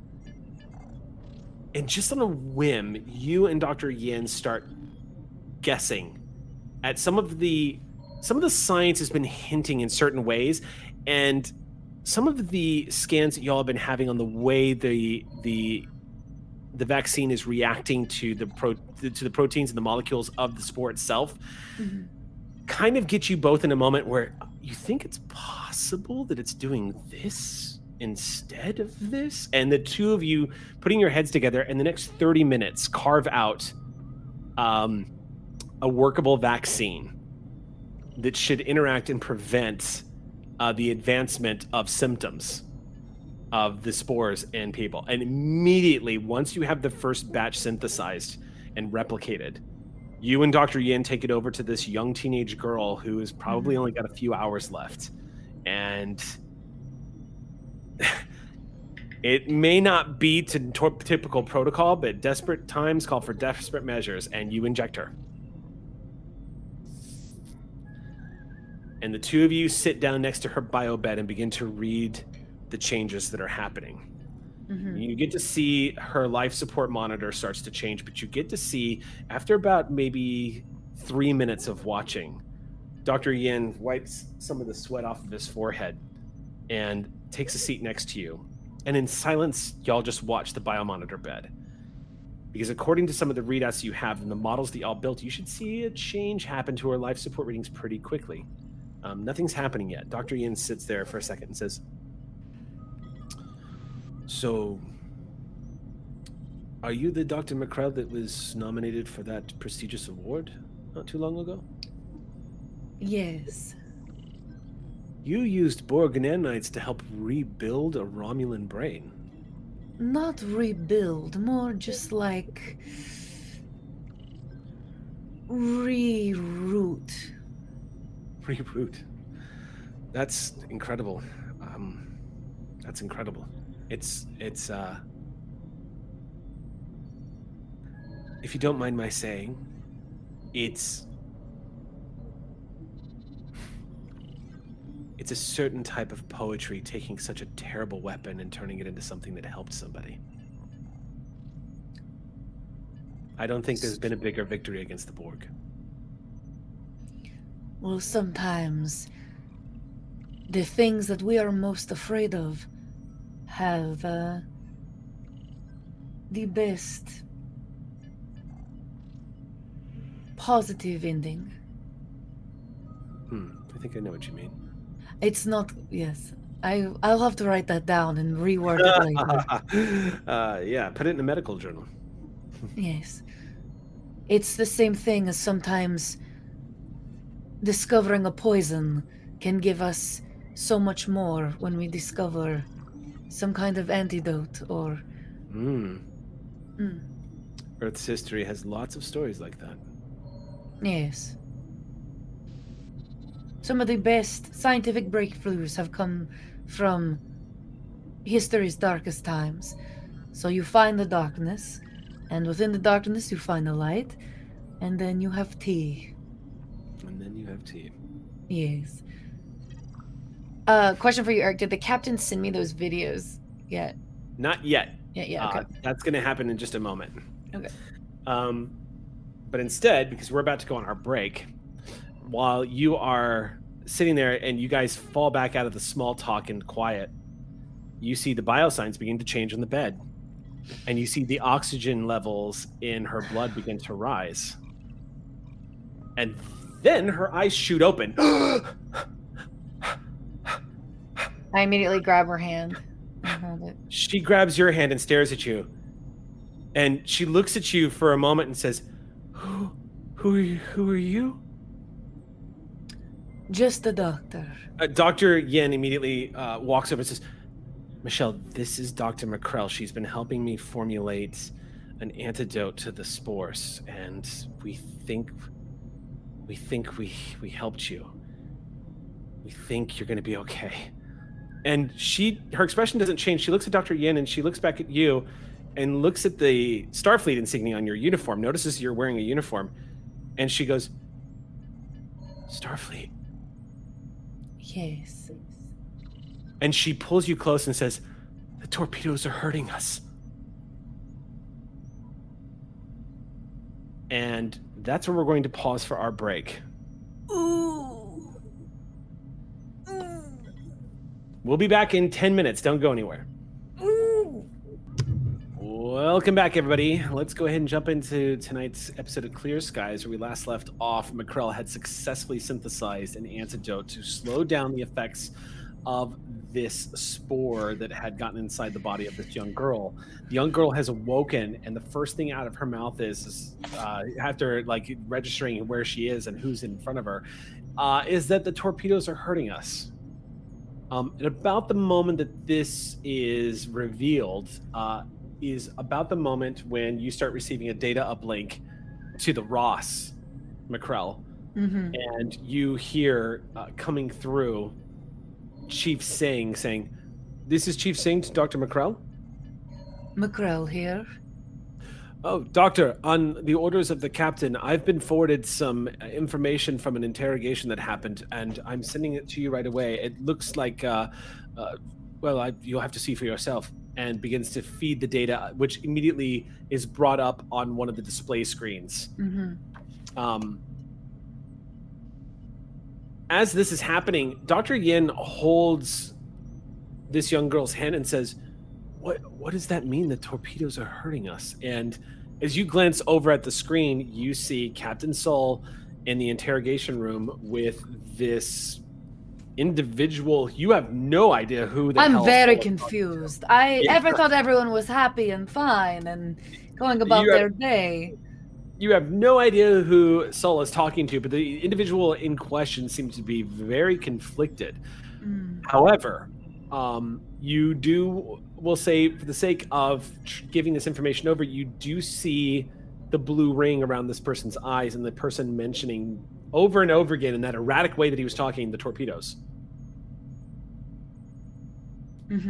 You basically see the scene as it played out, which has a context that nobody else has but you, because of this girl's awakening and the first thing that she is concerned about. I'm gonna turn back to the girl and her name was, what was it again? Jennifer? Was it Jennifer? Wait, what was her name again? I can't remember. We can make it Jennifer. She's in peace. It was Michelle, I believe. Michelle. I'm gonna grab her hand and be like, Michelle, when you say that the torpedoes are hurting you, do you mean you physically, or are you just compelled to tell me this for some reason? I don't know. What made you say that to me? She just says, I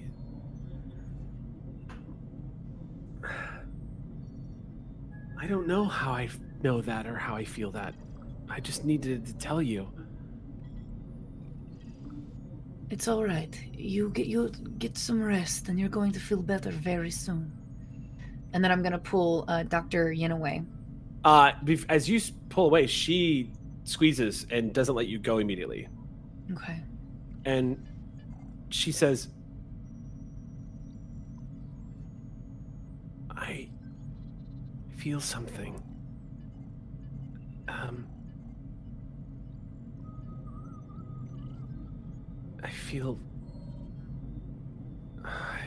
And then she relaxes her hand and sinks back into the medical bed and stares up at the ceiling. Dr. Yin looks at you and steps aside with you for a second and says, she seems to be having some kind of response to the vaccine. I do not believe that it is the vaccine that is causing this. I feel like what is causing the infection, the spores, are trying to tell us something. The spores are trying to tell us something? Do you ever suspected that the life on this planet is somewhat sentient? No, nothing Starfleet ever gave us suggested that this... If there was sentient life, that would have completely affected our colonization plans. We wouldn't be here. They might not have been able to show themselves or communicate with us until now. Did you not see on the video, on the interrogation? No. Video? What video? Oh, did he not see it? No, he was with her. Yeah. You take him over and he played. Yeah, I would like. Oh, I guess I'm gonna let him. I'm just gonna show him a clip of the person going back and forth. Okay. I'm not gonna show the full video. That was a personal interrogation that the captain was doing, and I'm just gonna show like just the small clip of the person going back and forth with saying, "Get the torpedo off." Get you know. Dr. Yin watches this and goes, "Who is this?" I also do not know this, but my captain thought that it was important. He's obviously infected in some way as well, and does not seem in his right mind. As if he's compelled to say things that he's not fully has control over. He mentions the torpedoes numerous times and then seems to double back. He seems erratic and impulsive.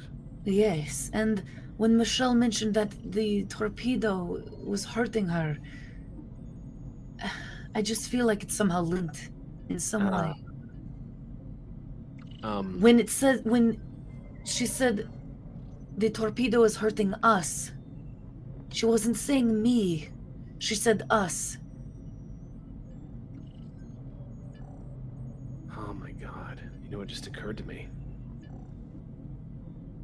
Michelle's been in this medical facility since the environmental controls went down.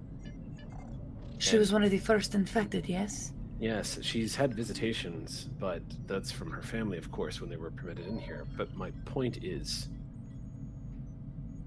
And you see Dr. Yin look over it and goes, how the hell does she even know about the torpedoes?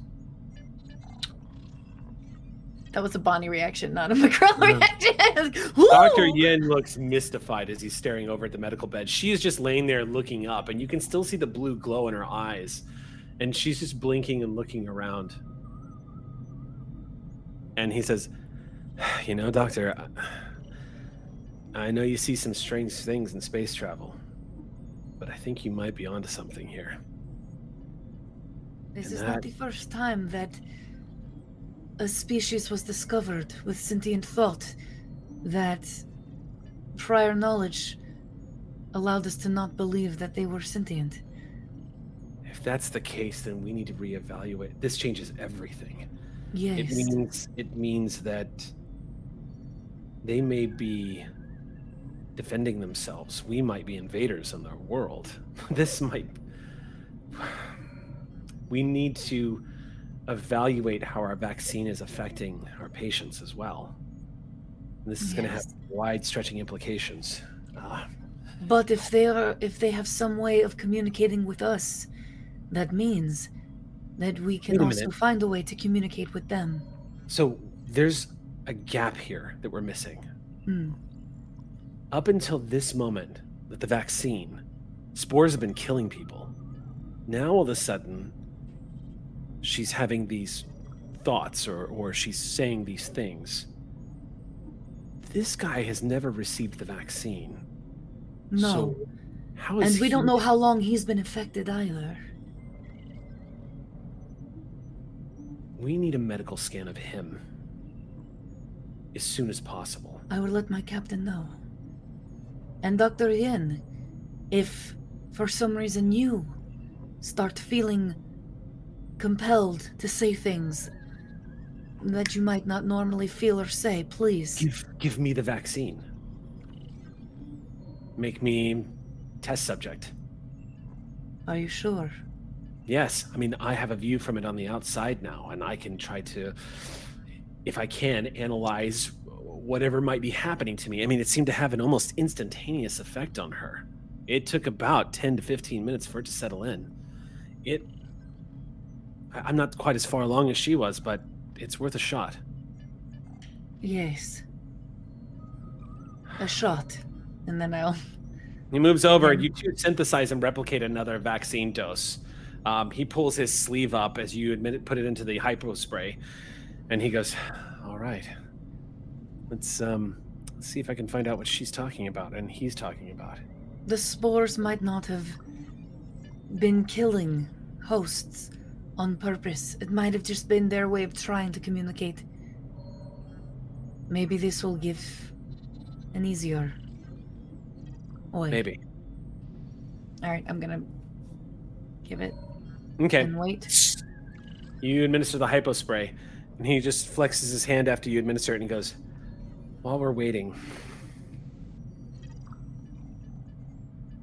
this guy here on the screen,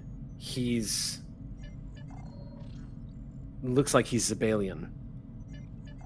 We don't have any Zebalions on here, so that's at least one variable. Before he even says anything, I'm gonna call the captain really quick to make sure we do get a medical scan of him. Okay, sure. Yeah. Go ahead. Call up to the captain. Dr. McCrell, to Captain Soul. Yes, this is Captain Soul. Captain, you probably hear some footsteps, like I'm on my way to somewhere.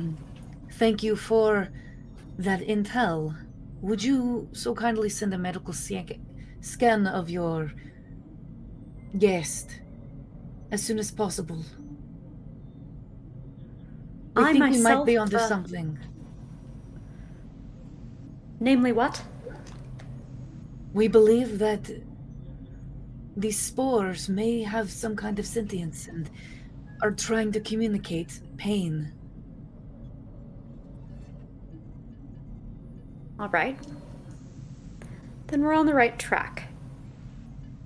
I will address some of that. Please comms your staff for the scan. I'm afraid you'll find I'm a captain, not a doctor. Sell out. It's a that's McCrell. It's okay. McCrell. It's got an edge of humor to it, but you detect sort of snippiness on part of the captain. The captain seems very irritated right now. So as the comms cut out, it's kind of like you've never heard Skull like really emoting some frustration and irritation right now. I'm sure everything's fine. The crew must be just in a bad mood. Bryn probably cracked a bad joke. Yeah. Dari is fine. Speaking of which, when you step back onto the bridge, Captain, and you hear Captain on the bridge, where are you headed? I'm heading to the transport room. Okay. Is that where Chief and Chief have both bunkered down? Because I know both of you have your respective. We were working on the probe. Yeah, y'all were working on the probe, and by the way, that is finishing up. Great. So where are you, incidentally? Should we be in like a hangar or? Y'all would be in main engineering. Main engineering. Mm-hmm.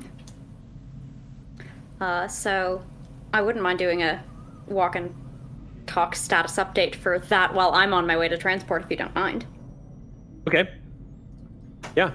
Hi, Captain. I'm coming along. Do I have any updates on it? On getting my crew out of a hole? Well, I mean, it seems like we've gotten these probes figured out pretty quickly. I mean, we thought it was going to take a lot longer, but we're ready to send down. Excellent. That's what I need. Oh, you're on it. Good. Continue on that. while you do that, I will attempt a different method of extricating our crew from the hole. Captain? Do something that makes Prawl so mad that he has to come back to yell at me. Is it best if I don't know what's happening? It's best if you get my crew out of the hole. Aye, Captain. Tell Singh to be on standby for a transport in 45 seconds. I'm almost got this gear on. For one? Yes. Understood. Are you in the transporter room, Captain? Fill out. Yep. I'm Okay. getting my PPE going. Okay, so in the transporter room, listening to this whole conversation is a certain petty officer, second class, Ravas, a Saurian, who for the longest time has had a lot of confidence issues until they got a very promising, uplifting speech from one Jane Lacat some time ago at Narendra Station, and has since kind of found that sort of confident air. And as you are saddling up, the Ravas just goes, where can I transport you, Captain? I have this site brought up right here, and it's going to be second sight. Glances down and says, I'll call the security team. I believe all threats were neutralized. But thank you. I appreciate your conscientiousness. Ravas pauses and says, That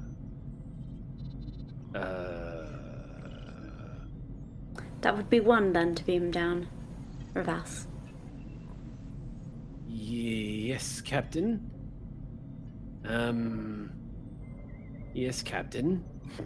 The hesitation, and then says, Are you alright? In a monologue about reminding you of protocol and Starfleet regulation, and also not wanting to be stupid and say that to my captain. It's happening inside my head right now, and until you asked me that question, the not wanting to say something to my captain had won, so I think I'll just do as you've ordered, sir. Excellent. Much appreciated.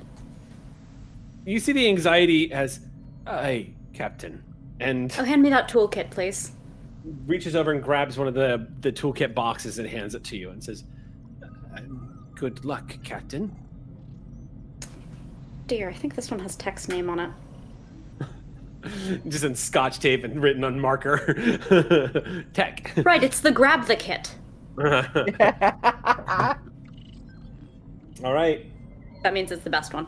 Yep. Okay, you are beamed down to the surface of the planet alone at the site of the second bomb, the second torpedo. The torpedo, of course, is still there, did not detonate. Some of the materials were removed from it. The entire casing of the torpedo itself, still there. Torpedo, still dangerous. Warhead, still intact. Very.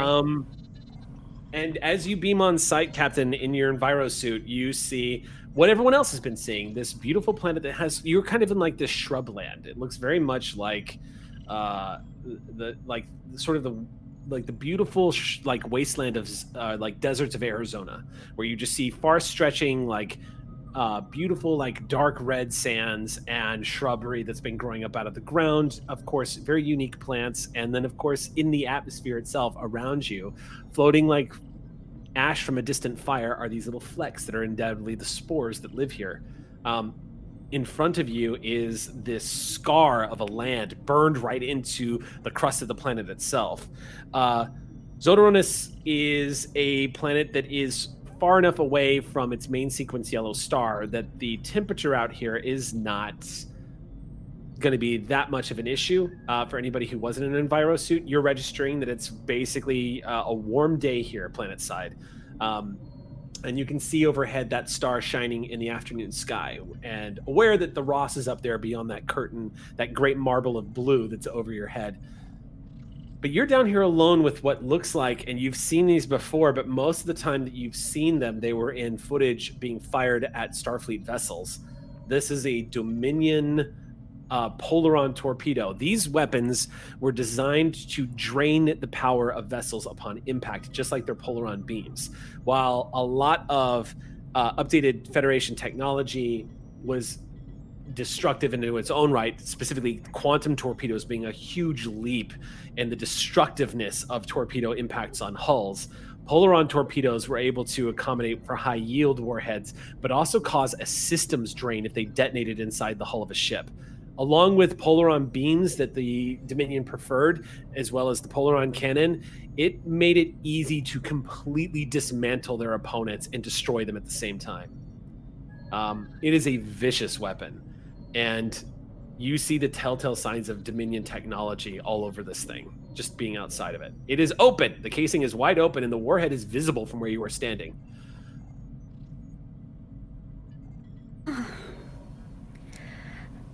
It has been so long since I disarmed a bomb. Oh my goodness, Sam Delev. Here we go. All right. Well, it would hardly make any sense to have additional crew. If it goes wrong, that's just casualties, frankly. So here I am. And here we are. And I have the kit. Okay. You kneel down next to this warhead. The torpedo itself is about twice the length of you are tall. And even after all these years, and the dust that it's accumulated over the shell casing of this torpedo, the technology inside is spotless, glossy, and you see the telltale signs of that purple energy signature that the Dominion was known to favor so much. The warhead is active. It is not currently live, but this could certainly detonate if you make a wrong move. We have 3 momentum. Just wanted to throw that out there for no particular reason whatsoever. You know, I appreciate that entirely random exchange of information. Before I get my hands into the guts of it, I don't think it works without, a neural medium for communication, but just so you know, Spores, if this goes wrong, I really was trying to stop you hurting. Good. I'm going to go into the thing now. All right. And it was never a torpedo. It's never a torpedo. All right, so, are we all right if I take all 3 of those and get 2 dice? That feels... I don't have cautious here because I'm not. What's the difficulty on this? This is difficulty 5. It's a control engineering check. Good, great.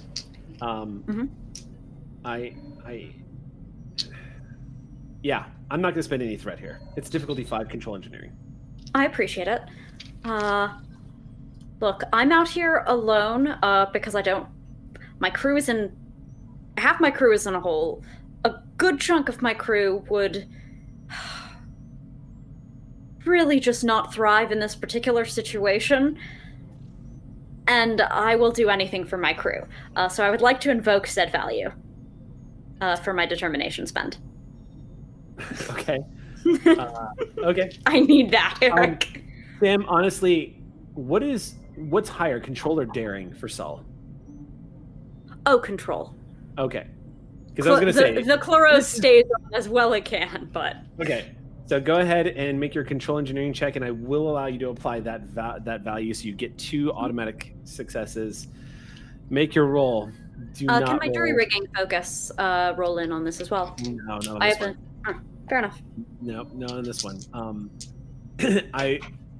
It's such a specialized skill set what you're trying to do. I would say... do you have any other specializations that might help here?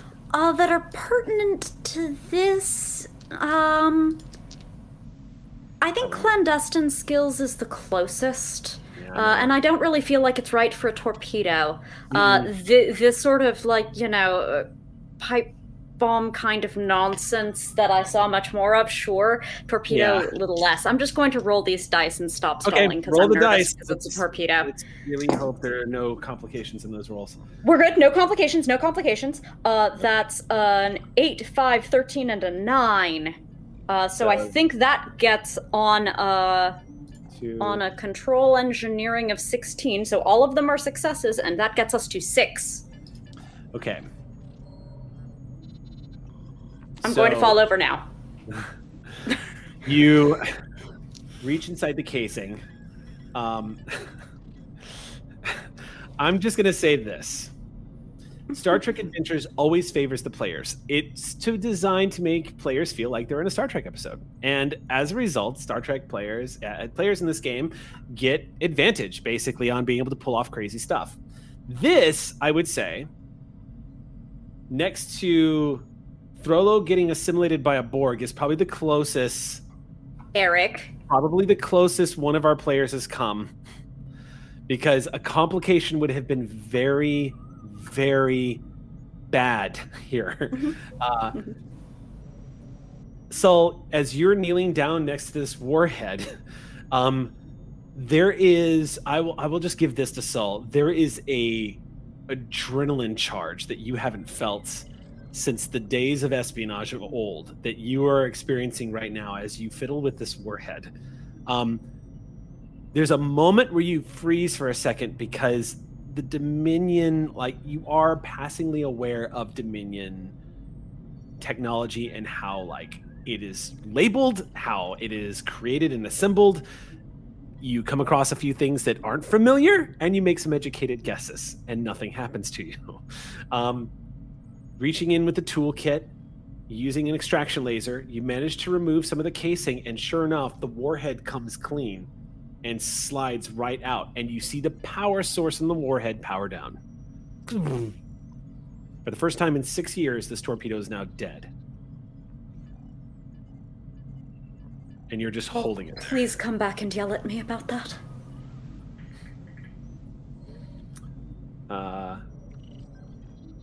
The rest of the torpedo with the warhead removed immediately powers down.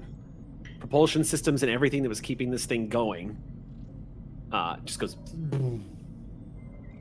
And you see the purple lights blink out. You are now holding essentially an antimatter bomb that expels polaron radiation.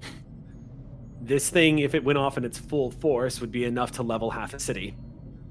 And you just kind of hold it in your hands. This artifact of a bloody time in the Federation history. And it's disarmed. It's completely disarmed.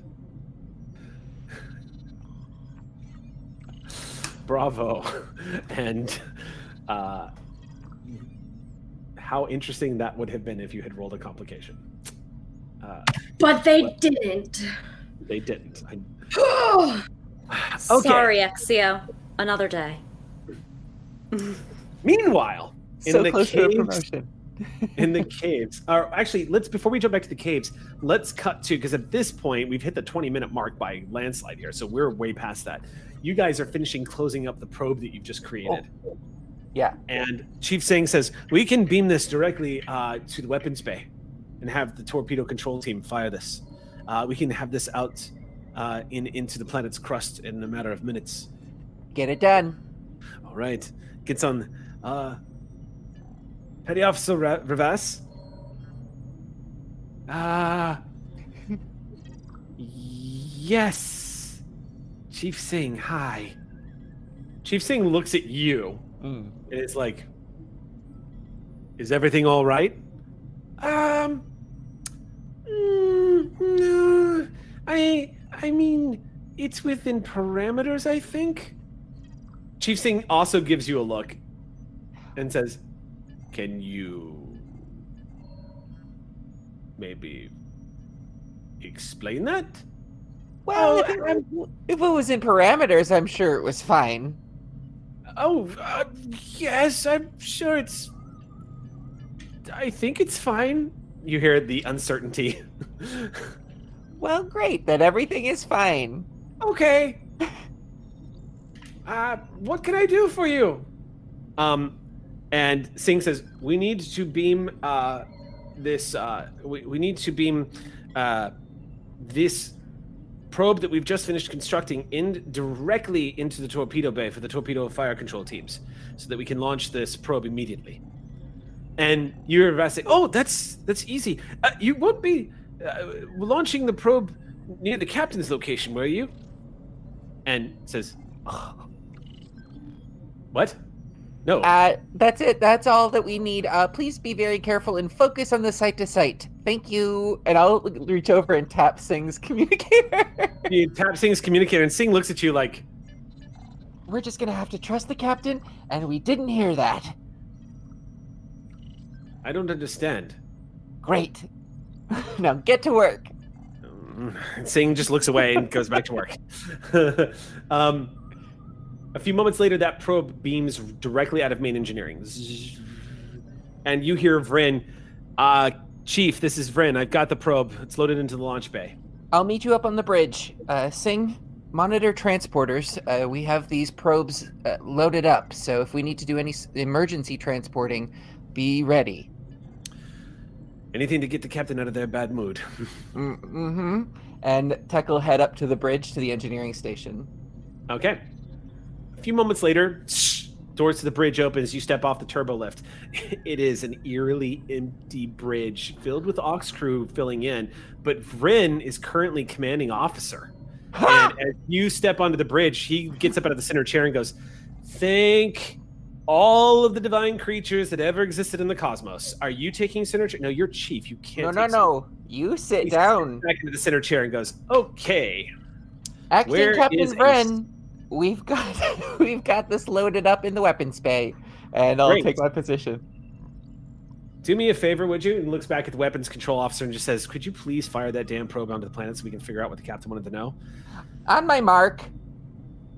And I'll set it up. Okay. And all right. Fire.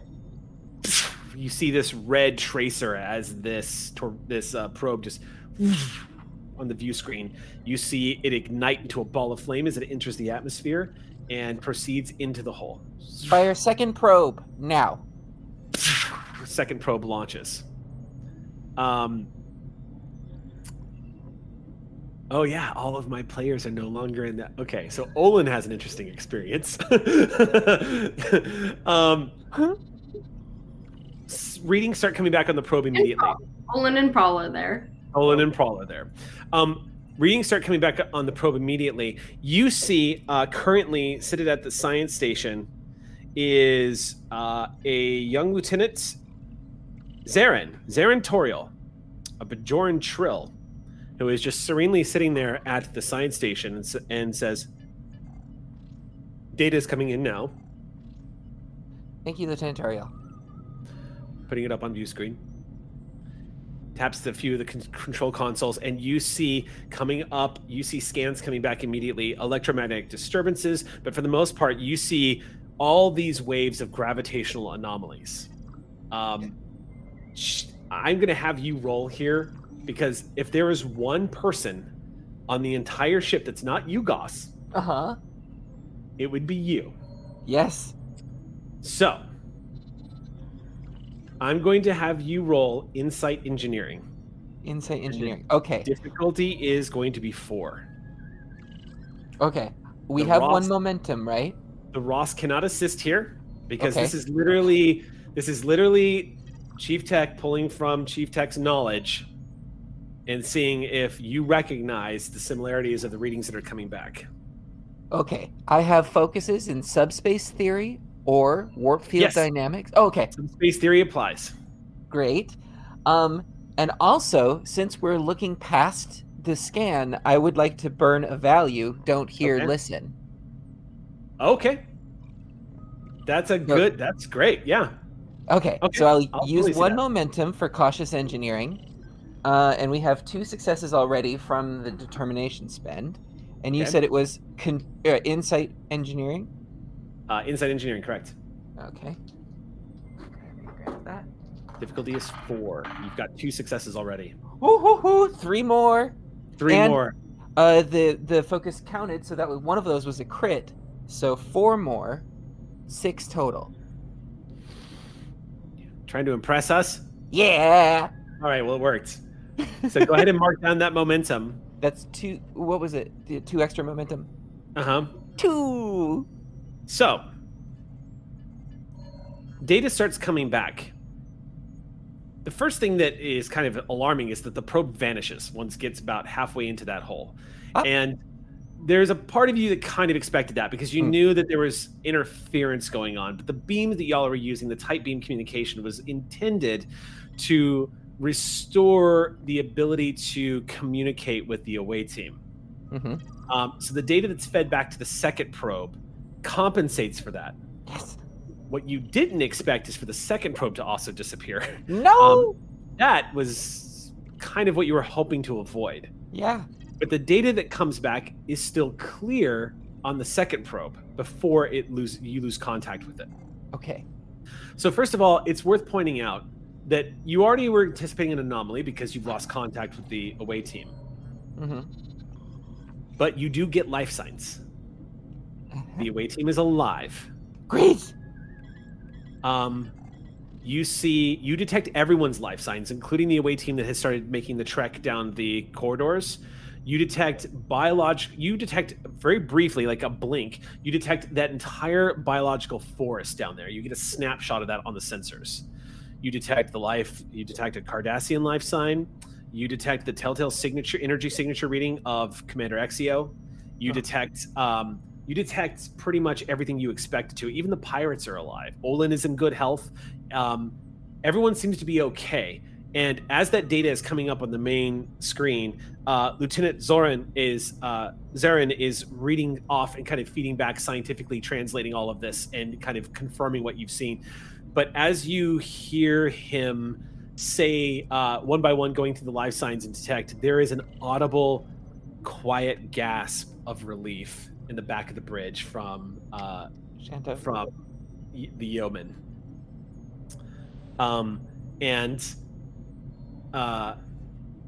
Vryn glances over at her and just gives her a nod and a smile, like a comforting, just like she's okay. And yeah, the yeoman looks back at Vryn, and you just see Shanto just kind of and goes back to her console. And Vryn looks at you and smiles and says, "All right, good news, good news." And the next bit of information that comes in before the second probe is lost are subspace distortion waves. Quick, that seem to be disrupting things. What's up? Before we get too far with that, as soon as that comes in, Tech is going to call on Singh and Ravas to use the signatures to try to get a lock for beaming out. We'll see what we can do. I know there's a lot of interference, but we got to work with what we got. Those successes that you just rolled, the impressive 6 successes, that was to see if you saw the similarities, and you do. Good. You haven't talked to anybody planet side, so you don't know that people are finding similarities between the plant life underneath the surface of this world and the similarities between that strange planet where you all took the baby crystalline entity into a nursery. You've got your own shocking mystery that you've just uncovered, Chief Tech. Because the energy wave patterns that you're seeing in the subspace distortion are exactly on the exact same frequency as the particle fountain that you all encountered in the Shackleton expanse. All right, get Dr. Yugos on the bridge now. There's this like chill that races through you, and you reach down and you can, Dr. Yugos, report to the bridge immediately. It takes a few minutes, but Yugos, the doors open, and the Jashashian walks onto the bridge and just goes, yes, that sounded urgent. What, is everything all right? Doctor, take a look at this. And moves over and looks at the data screen and looks at the distortion waves and goes, that's impossible. On the other side? That is scientifically impossible. This would be like discovering the twin to the needle in the haystack you found when you were searching the entire universe for a particle. Well, lucky us.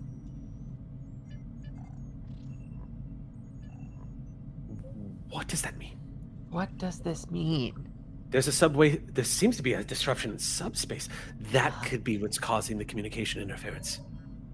I think I can help with that. We could compensate for any gravitational anomaly. We have all this data from the Shackleton Expanse and the eddies. We wouldn't be able to beam them out of that hole in particular. It looks like the detonation of the torpedo probably caused some kind of disruption and made it impossible to beam them back out from that location. At least for the time being.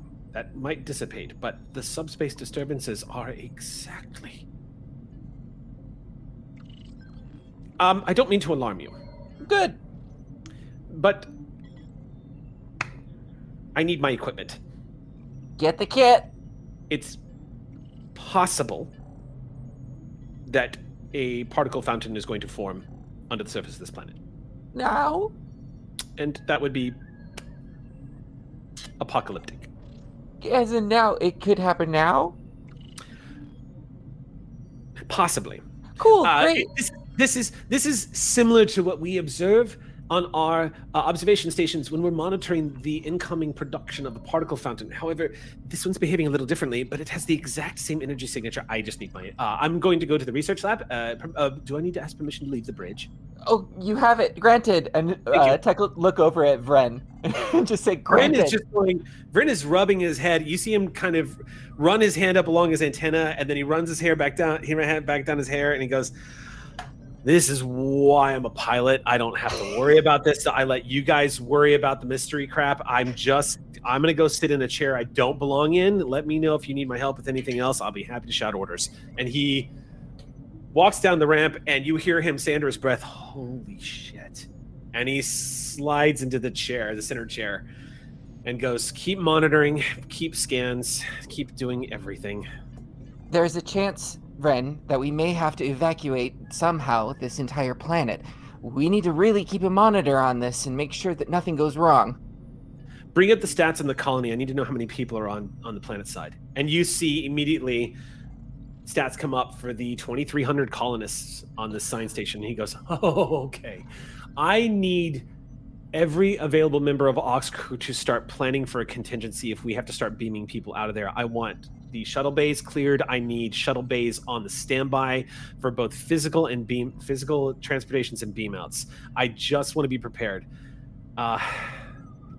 Take us to yellow alert. And the ship goes to yellow alert. And Vren stands up and looks at you and says, Chief, do you have any idea where the captain is? The captain may be planetside, and I will try my best to communicate with them, but... Computer, location of Captain Azari Sol. Captain Azari Sol is not aboard the USS Ross. Okay, that answers that question. All right. Vren, you're doing a great job. I need you to continue doing this, okay? He raises his hand and says, I crash landed during a Dominion War. This is nothing. And he hits the communicator and goes, this is acting Captain Vren to Captain Sol.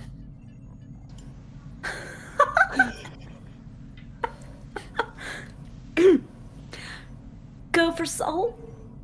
Yes, well, now that you've gotten a taste of the chaos that you left behind, Captain, I just wanted to let you know some of the findings we just found up here that I think you're going to find quite interesting. And he begins to relay the information. He tells me my crew is all right. Tells you that the life supports are all coming through okay. He does tell you that the away team seems to be separated, that a team of 3 are moving through the caverns right now, and that everyone is in good health. Everyone appears to be in good health. There.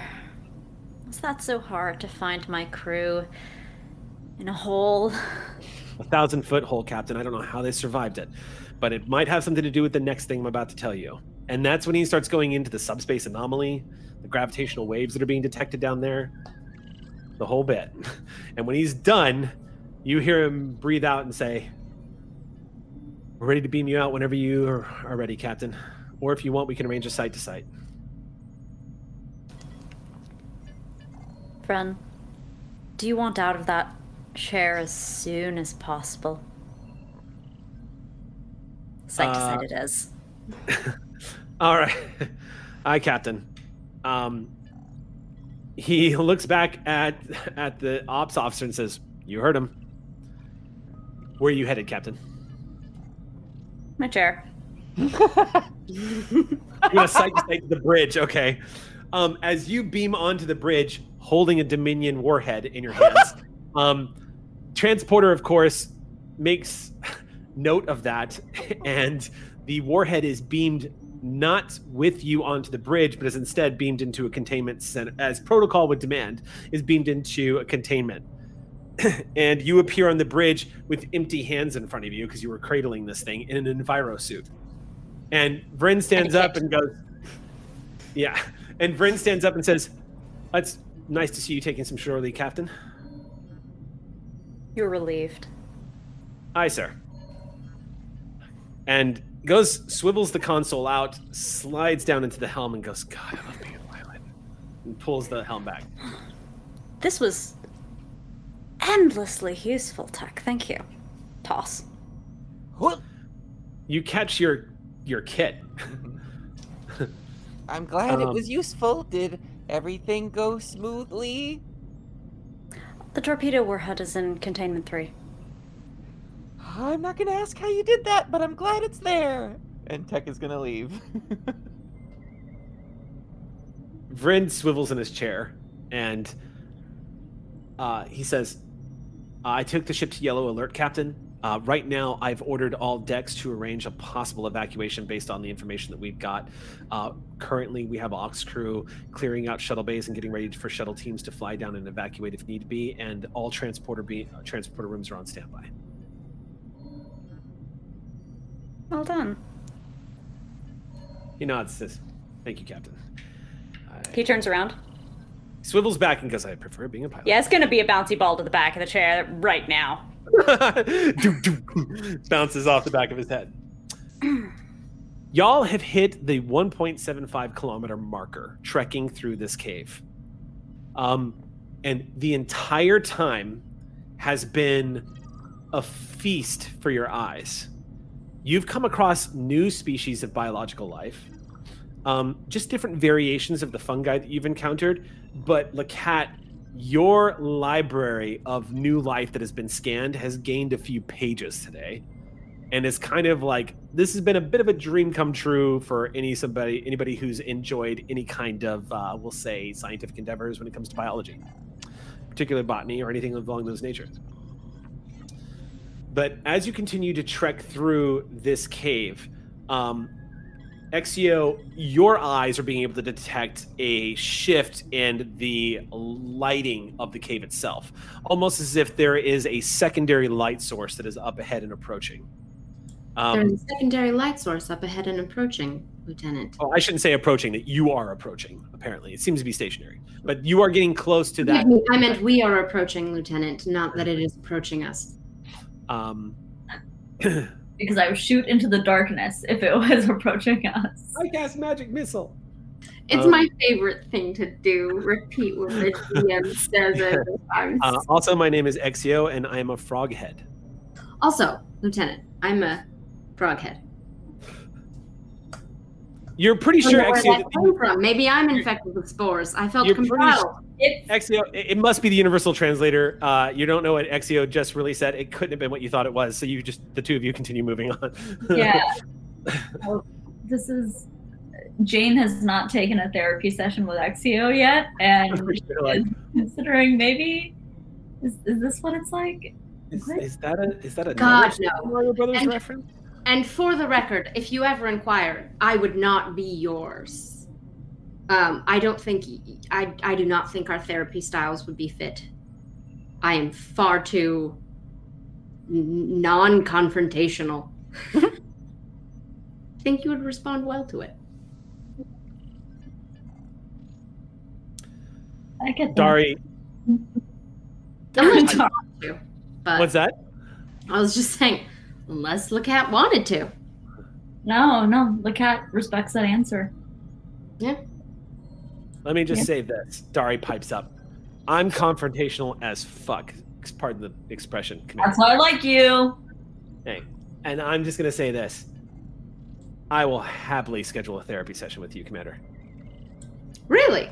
Oh, yes. Excellent. Yeah, 100%. I must commend you on this current mission. Actually, your you was incredibly valuable. Oh, thank you, Commander. Not going to be an ensign forever. Of course not. And,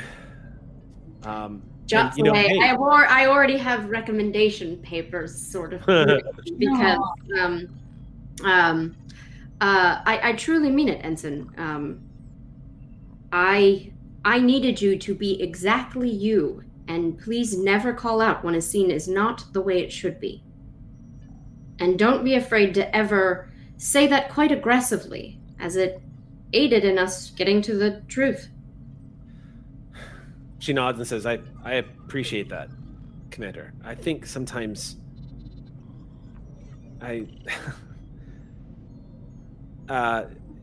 Chief Tech, he puts up a lot with me.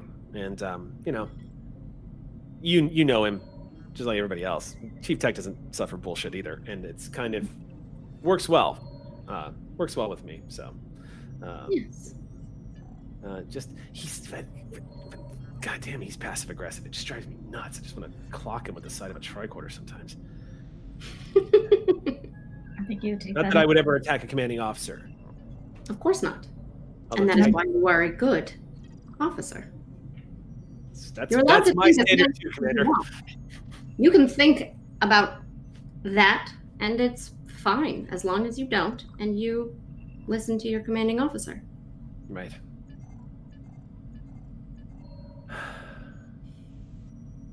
How are you doing? And she just suddenly nudges you, Lacat. How are you doing? Good. You doing all right? Jane looked like she was about to ask Exio something, and then Dari nudged her and kind of jumps. It's like, yeah, I mean, you know, that. Can I insight that really fast? Yes. And Rave, you have the option of trying to hide here. Otherwise, it's just a straight up. Oh no.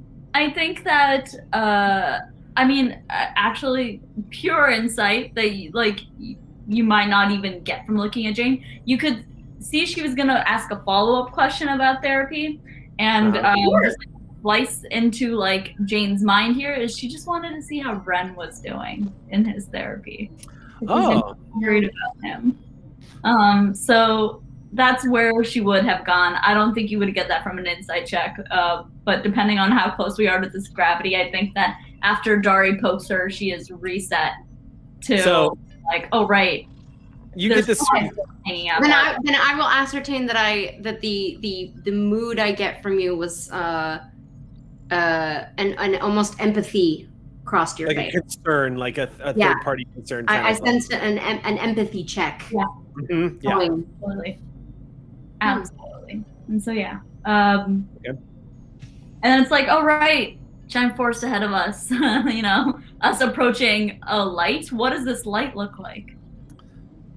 So it's a good trek up ahead, but I would say it's another 600 feet of like walking over these sharp, jagged rocks that are growing out of the ground. You've come across a couple of mineral deposits, but nothing surprising.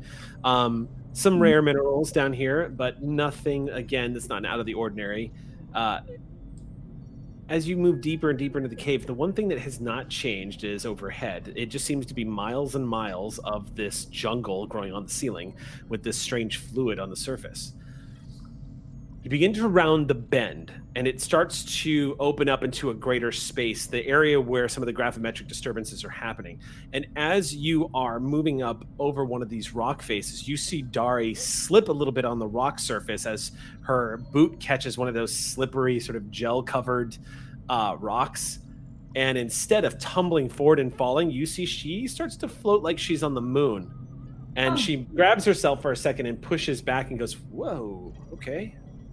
There's a science experiment for you. Yeah, and where's that moisture that was collecting in the air, that dew, has its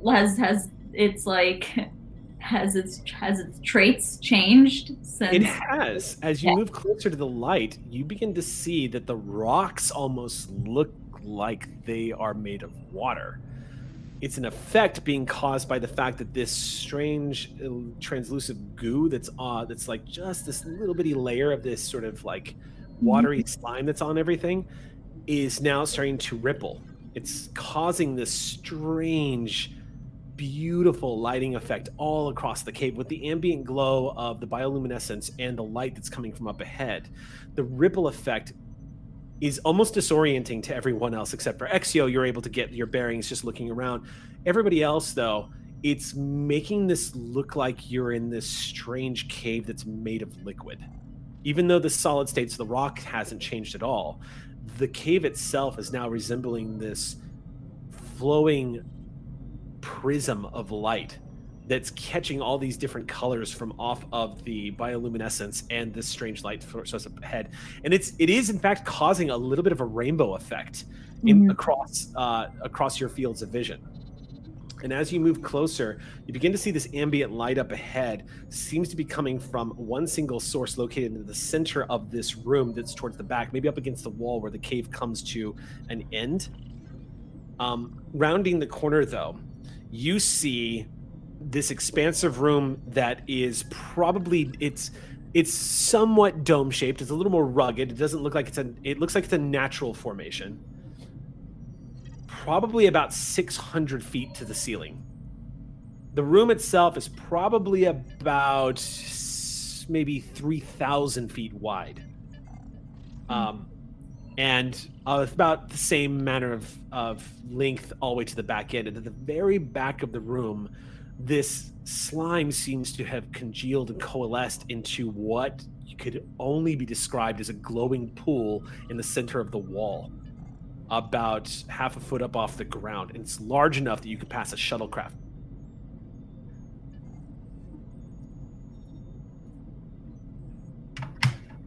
Everyone good? Everyone good? Wait, okay, we all went out, right? Yeah, we all went out. Space disturbance, but we're okay. We got too close to the gravity. Too close. We good, Jake? Yeah, you're golden. All right. I have no idea what that was. It was the gravity. That's what that was. All right. So yeah. Trying to say hi. So from where you all look, it just looks for out of character, to give you guys a better description of what it looks like you're seeing. Mm-hmm. At the end of that wall, that glowing pool against the wall, if it had a frame around it, it would look like the Stargate.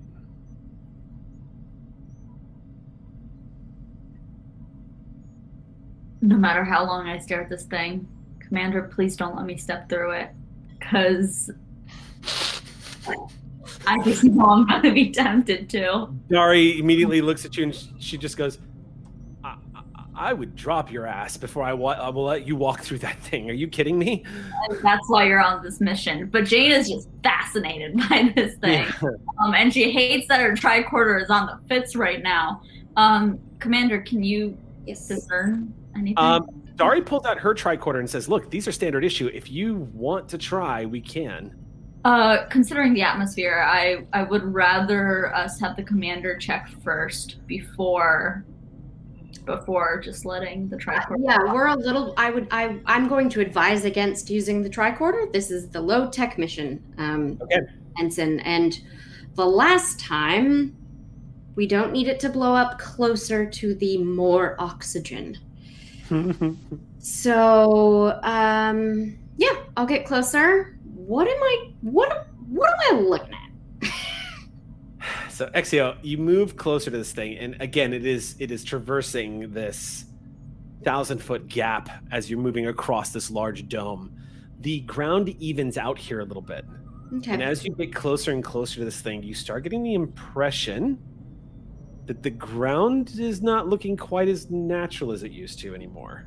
Okay. Indeed, Manufactured? It looks like the rocks that you are now walking on is starting to look like it's intentionally laid before you the way you're walking. And as you continue to advance forward, the other thing you notice too is your footprints in this layer of slime that's kind of gathered around the bottom of the floor. It could be just a coincidence of a natural formation, but it almost looks like you're on a walkway right now as you approach the back part of this room. Wild. You can see too that as you kick up some of this slime, it takes it a few moments to drift back down to the floor, indicating that once again, gravity is behaving oddly. It's not causing any of you to walk differently. And when you pick up your feet and move forward, it's not causing any kind of it's not like walking on the moon. It's like walking on a normal 1G planet. However, if you were to leap or jump or stumble, it reacts like you are in low G. Very curious. You make it all the way up to this thing, and it is indeed a glowing pool of some kind. It is amber colored, and the depths in which it disappears down into it's impossible to see beyond the surface. Either that or the pool itself is it's about, like I said, it's wide enough to fit an entire shuttlecraft. Sure. So I guess, yeah, I mean, like, can you tell how deep or... From looking at it, you can't tell how deep, but what you do notice is the light source doesn't seem to be pinpoint. It seems to be the entirety of the pool itself. Okay. That's not particularly uncommon, considering almost everything on this planet so far has a bioluminescent sort of core to it. The genetic makeup seems to have some sort of bioluminescence. Mm-hmm. Is it blue? No, you said it was amber. That's interesting. Amber colored. It's different color. So when it interacts with a host, it illuminates blue. Hard to say. Different species. This is just her pontificating and hypothesizing out loud for the fellow scientists and engineers in the room. Okay. Since I'm a little bit closer, I guess. Okay. All right. How far down? Like, I can't like access it. You can. I can access it? You can walk right up to, it's on the wall. It is vertical. It is literally on the gate. It's it's like a gate. It's literally like a pool of this liquid that's on the wall, wide enough for a shuttlecraft. Can I see it like a loose rock? Throw a rock through it. You can easily pull a rock up and throw it through. I would like to sort of take a rock and very slowly go through, see how deep it ends up being before I kind of toss through. So are you putting your hand inside of it, or are you? No, I want the rock to be first. I want I want to try to find like a thing to just see what it does to a physical object. The rock just floats across the space that you just gently toss it to. Just it hits the surface and immediately just goes and disappears inside. The moment it goes past the surface of this liquid, it vanishes into the amber. Can I see it? Is it so viscous that you can't see through? Can't see anything through it. The moment this thing passes through the surface, it vanishes. Okay, well then, secondary rock. Don't let go and pull it back out. Wait, Commander, do I have like rope on me? just basic way team. You could, if you want to spend some momentum, you can say you have an emergency line of some kind. Yeah, let's do it. Xander is holding two pieces of momentum. Two momentum makes it true. Good thing I brought this emergency line of, like, it's not rope, but it's like a cable that can attach. Sure. Perfect. Yeah. It's just a thing to hook onto me because I'm not in an environment. Are y'all about to pull a Ghostbusters 2 and just like jump down? Well, no, we're not going to send the commander in. We're going to send a large rock in first and see if anything happens to it. Throw it in and then pull it back out. So, Commander, you stick your hand through. Mm-hmm. The hand without the ring. I figured. I figured you wouldn't want to literally take your beating heart and stick it through the portal. I don't think so. Yeah. So the moment your hand passes through the surface, you do not feel any particular sensations. You do feel a temperature shift, a fluctuation in temperature. Hotter or colder? It varies, and it's not stable, and it's extreme. Some of it is like comfortable, and some of it is negative 137 degrees Celsius, and then it leaps back up to like a typical standard temperature, and then you don't. What's wild is when you get your arm fully extended, you no longer detect any temperature. No data is coming back to you based off of what you're feeling. As soon as I take my hand out, or as your hand is all the way in. Oh, as it's all the way in. So can I wiggle my fingers on the other side to see if I have like gone through the wall of goo? Am I like free on the other side? you start wiggling your fingers, and you begin to realize this is a sensation you have when your photonic form has begun to disintegrate. Ah! As you pull your arm back out, your body starts to reconstruct your arm. It goes. We are not going through. Just a small note that we have been. This is a door that we are having issues with, basically. So, like every true Only game. a door if we try to go through it, and we are not. This is a Commander, I say give me 5 more minutes here, and I will be trying to go through that door. I think that... I point again. Are you sure, Lieutenant? Well, I mean, we're made of different substances, so I think that we should troubleshoot just a little bit more here. I don't mind troubleshooting, just don't do it with your arms. Can I start with a rock? Yes. I'd like to throw a large rock with some of the cable tied around it into the way. Yeah, and then pull it back. Both the cable and the rock return to you, and they have that same small layer of goo upon it. It's so real it's thin. Just me. It's real thin. It's a real thin layer. Like it's almost like you pulled it out of the surface of the water, and it still has water on it, kind of thing. I feel like I have to. You know what Sam Delev would tell you in a situation like this? I do. I mean, it's 9:23. Rave's like, I could be the one to deliver a cliffhanger for once. Well, look, once you put them at the bottom of a hole, they no longer have height to fall from. They're at the bottom of the hole. What else do? You run into a mystery portal. Dari what says, else is left? Natural conclusion. We could try the tricorder. I'm just throwing that out there. No. Okay. I was already burned once. Good call. Can I want to take some of the goo. Can I touch the goo again with my other hand while this one, I mean, it doesn't take very long. It's back. There it is. Yeah. Shape my light. Can I touch the goo, and does it have the same, once it's the goo that's on the rock, does it have heat or cold? Is it as temperatured? It doesn't seem to be. It doesn't seem to be as temperatured. Okay. Yeah.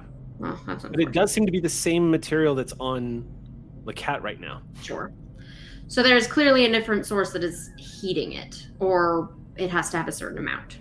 Something. It's definitely different. Something's different about this thing, this pool.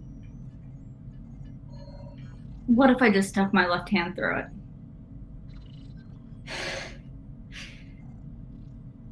I'm gonna start hooking you in to the cable. All right. Full body? Are we just going in? I'm going to be advising you that you, not full body quite yet. I think Dr. McCrell might be mad. If we lose more than just a part of you right now. And I'll step. Don't tell the captain. Don't tell the captain. I honestly, you being the highest commanding officer on this away mission, I was going to leave that to you, Commander. Yeah. Do the same, Lieutenant. Doing the science. Yeah, Jane wants to go hand first, not head first. Okay. Go slow. I'm going to be walking you through when I started to feel the temperature changes and which order they were in, seeing if they're consistent with yours. And I still want to pull like a Dr. Grant here when he grabs the electrical, like the fence and just goes, ah, to like scare the kids. All right. So Jane would. Lacat, you move up there and you extend your fingers and start pushing your hand through this pool. And you don't feel any noticeable changes. It feels like you're pushing your way into something a little more honestly, through the Enviro suit, it feels like air. Like, it doesn't feel like you're actually pushing yourself through anything. There's a little resistance, but for the most part, when you extend your hand completely and you have what you think is all the way through the surface, you don't really notice a change. There's a bit of a tingling sensation up your arm, which is unusual because you're in your Enviro suit, but beyond that, you don't notice anything different. She's constantly talking through the whole interaction, basically saying exactly what Eric is saying. It's like, I feel nothing, I feel nothing, I feel nothing. It feels like I'm pushing through air, no temperature changes, like consistent like body, like body, my body feels fine, my body feels fine. Commander, if it's all right with you, I think I'm gonna try taking a step closer. Hear from you on the other side. She's going to position herself so that her right arm is the last thing that goes through, and she's holding on to the rope so she can tug on it in case she wants you to pull back. And she says, 2 tugs is get me out of there. 3 tugs is get me out of there fast. And she's gonna walk forward. Okay, Lakat. You decide to step through the surface of this pool. You take a deep breath to boldly go, and you step through. Immediately, all sound that you were hearing on the other side is completely just vanishes, and you hear like this silence, and then a low ambient roaring sound, like you're under a water, like a waterfall, like you're swimming underwater, and you can hear the water over your head crashing into the surface. There's nothing to indicate around you in this amber glow that anything has changed, but the color palettes begin to shift dramatically as you reach to about hand length. And as you move to step down onto the other side, you in fact don't step on anything at all and find yourself free floating. Like you had just stepped into a pool or something.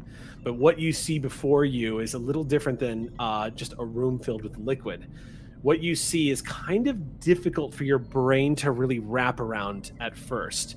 It looks like you have entered into a space of some kind that has no noticeable beginning or end. It looks like it doesn't have any noticeable walls or features. Instead, you just see swirling colors of like deep purples and greens and this rich amber color. And it seems so incredibly vast. You can only imagine that that the space that you're in right now is so incredibly vast that you are infinitesimal compared to it. It's like looking into an infinity. As you step into this, you are certain that you are still inside this pool, but you also see things that are distant that at first you think you're looking at a star, but then you realize it's a great green globule of some kind that's just sort of shifting and floating in this free space. And these arcs of energy that occasionally appear in this amberish green color that kind of reach out to other globules. You're trying to like put your mind around what you're looking at and try to comprehend what it is you're seeing. But your mind, Lakat, as a scientist and somebody who studies biology, immediately goes to, this is probably what it feels like to be a microorganism inside a giant body of cells. Because that's what it looks like. It looks like you're in this giant pool of this amber green color that doesn't seem to have an ending everywhere you look in every direction. But you also realize that you're free floating further away, and glancing back, you can still see the glow of that pool. That itself looks like the fluid around you has coalesced into that glowing pool that you've just come from. So you can see the door, as it were, that you just left. Yeah. And then you spot something, you begin to look down at your hand, and you see that for the first time, evidence that light can be blocked here, or like that there is an ambient glow, because you start becoming aware of a changing of shade over your body, looking at it for a sec. And it's difficult to tell if that's just a reaction of what you're in or not, until you begin to realize that it might actually be something over your head or possibly nearby, maybe one of these globules. And instinctively, you glance up to see what it is that you are close to. Indeed, it is one of these globules that's casting this brilliant greenish, yellowish, amber-like glow. Yeah, and it's being blocked by something. Glow is being blocked, or there's something physically between me and Think this. of it like if you were underneath a light source and something was flying underneath the light source. Like when you're on the ground and a plane flies over and a shadow passes over you, the same effect happens. And what you see is what looks like this cylindrical looking object that has a certain elegance to it, but clearly of intelligent design. It's, yes, Jody, massive. It's about the size of the lower half of the hull of the USS Ross. Oh my god. Does it look organic? What's that? Does it look organic? It does. It has an organic skin. The entire form itself looks like it is made out of some kind of chitin or like skin or some kind of organic surface. You also notice the prongs coming out of the front of this thing, indicating that it has sort of like graspers perhaps, or some kind of almost forked like field, but this thing is immense. You can also see the clear greenish yellowish glow of what looks like an active propulsion system. It starts to occur to you all at once, Rave, that you're looking at a ship. I need you to make an insight science check right now. The difficulty is going to be high. It's 4. Okay. Science! Do we use both of those momentums? Oh, geez. Can I use xenobiology or astrophysics for this? Xenobiology. Okay, great. We are gonna do this. If there's a determination or a value that oh shit. Yes. Exploration is the greatest path to scientific understanding. That would count. Great, thank God. So then I would like to use that. Okay. Yes, a 6 and a 2, motherfuckers. But it's a science, so like that's technically only 3. But then like the auto crit with the value, so we're good. We're doing good. So Lakat, it comes rushing onto you because in your study, your xenobiology is what you do. And one of the things you studied at the Academy were all of the unique, incredible things that Starfleet has managed to discover in all of its times, and try to compare it to the things like this that have never been discovered. Wait, no, this has been discovered. And it starts rushing back to you immediately. Lessons that you've learned, particularly lessons that you were intrigued by when you were growing up in the Academy, learning about exploration. There is no vessel in Starfleet's history that's had a greater stretch of exploration across the swath of the galaxy than the USS Voyager. And it starts to occur to you in that fragile moment that you were floating in what is known as fluidic space, and you were looking up at a vessel that belongs to a species that the Borg designated as one of the most dangerous species it ever encountered, species 8472. And you freeze as you're staring up at this thing, realizing you are no longer in your universe. And the ship begins to pivot towards you. And that, my friends, is where we have to pause. Pull the cable! I just Googled, so I'm not a Star Trek person, I'm like new to the fandom, so I Googled 8472, and I just want to say on Memory Alpha, the quote is, "The weak will perish." So that's great. Can't wait till you're fine. Is the first thing the Undine ever said to the Federation. There's more to that story, though. There's a lot more to that story. So. It's a good thing I ain't weak, motherfucker. Let's go. The cat's like, bring it on! I'm throwing you motherfuckers down right now. I couldn't possibly have 2 better people with me to do this. Ensign Dari and Lakat, no weakness. Yeah. Before we call it quits tonight, I want to immediately, and I'm sure you all agree, I think Mackrell deserves an arc milestone tonight. Absolutely. Because Mackrell, your role and what you pulled off tonight is going to save the lives of every colonist on that planet. Yeah, but am I killing the spores? I gotta make sure. In fact, you will learn more about that the next time. Unfortunately, and I'm so sorry to do this to you guys because of the schedule that we've come up with, it's going to be a spell before we jump back into the next episode of the main campaign. So I'd like to roll for insight on that remorse. That'll do it for us for tonight, y'all. Next week's going to be a very exciting week as we jump into the fulfillment for the fundraiser that we had. Again, next Monday night is Blood of the Void, so make sure to tune in for that because Lisa Pearl and the crew of the Borku have got some stuff going on that I think y'all are going to enjoy. And then on April 5th, we have our Mirror Universe episode, which is going to be pretye messed up, I'm sure. I can't wait. April 12th is going to be Rave's Bachelorette game. Can we announce who's confirmed for that game yet? Okay, so we can announce the one person who is confirmed and the 2 people who are tentatively confirmed. Okay. So obviously Sam Delev has said they will be at the table, which I'm very excited for. Your Rose or Die. I don't know how Bachelorette works, but that's, I think.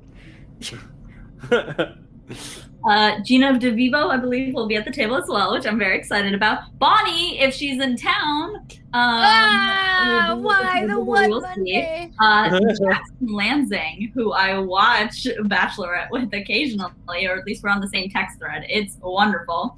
But Jackson also, Lansing. 2 of my best friends will be joining us as well, tentatively. We got a little asterisk in the corner for them, but Anne Mortison Agnew, if you are familiar with her, she wrote on Vast, if you're familiar with that show, that little show. And then also Alexandra Klimovich, who is Jackson's wonderful wife, but also one of my best friends in the whole wide world, will be joining us. So I'm very excited. It's gonna be a packed table. And it's gonna be real weird, y'all. But yeah, excited. We'll fit it out very quickly, don't worry. Yay! Yep. So that's April 12th. April 19th will be Gina's Crafting Corner. We'll come up with a name for it. Or we can use Gina's Crafting Corner.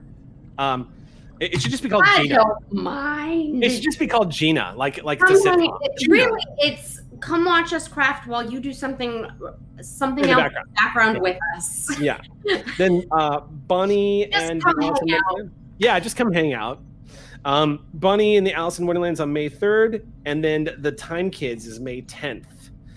So lots of stuff coming up, y'all. Thank you, as always, for your continued support. I'm really excited about getting into these fulfillments.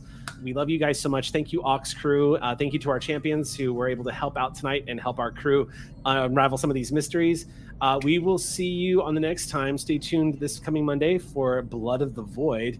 And until then, my good friends, hailing frequencies are closed.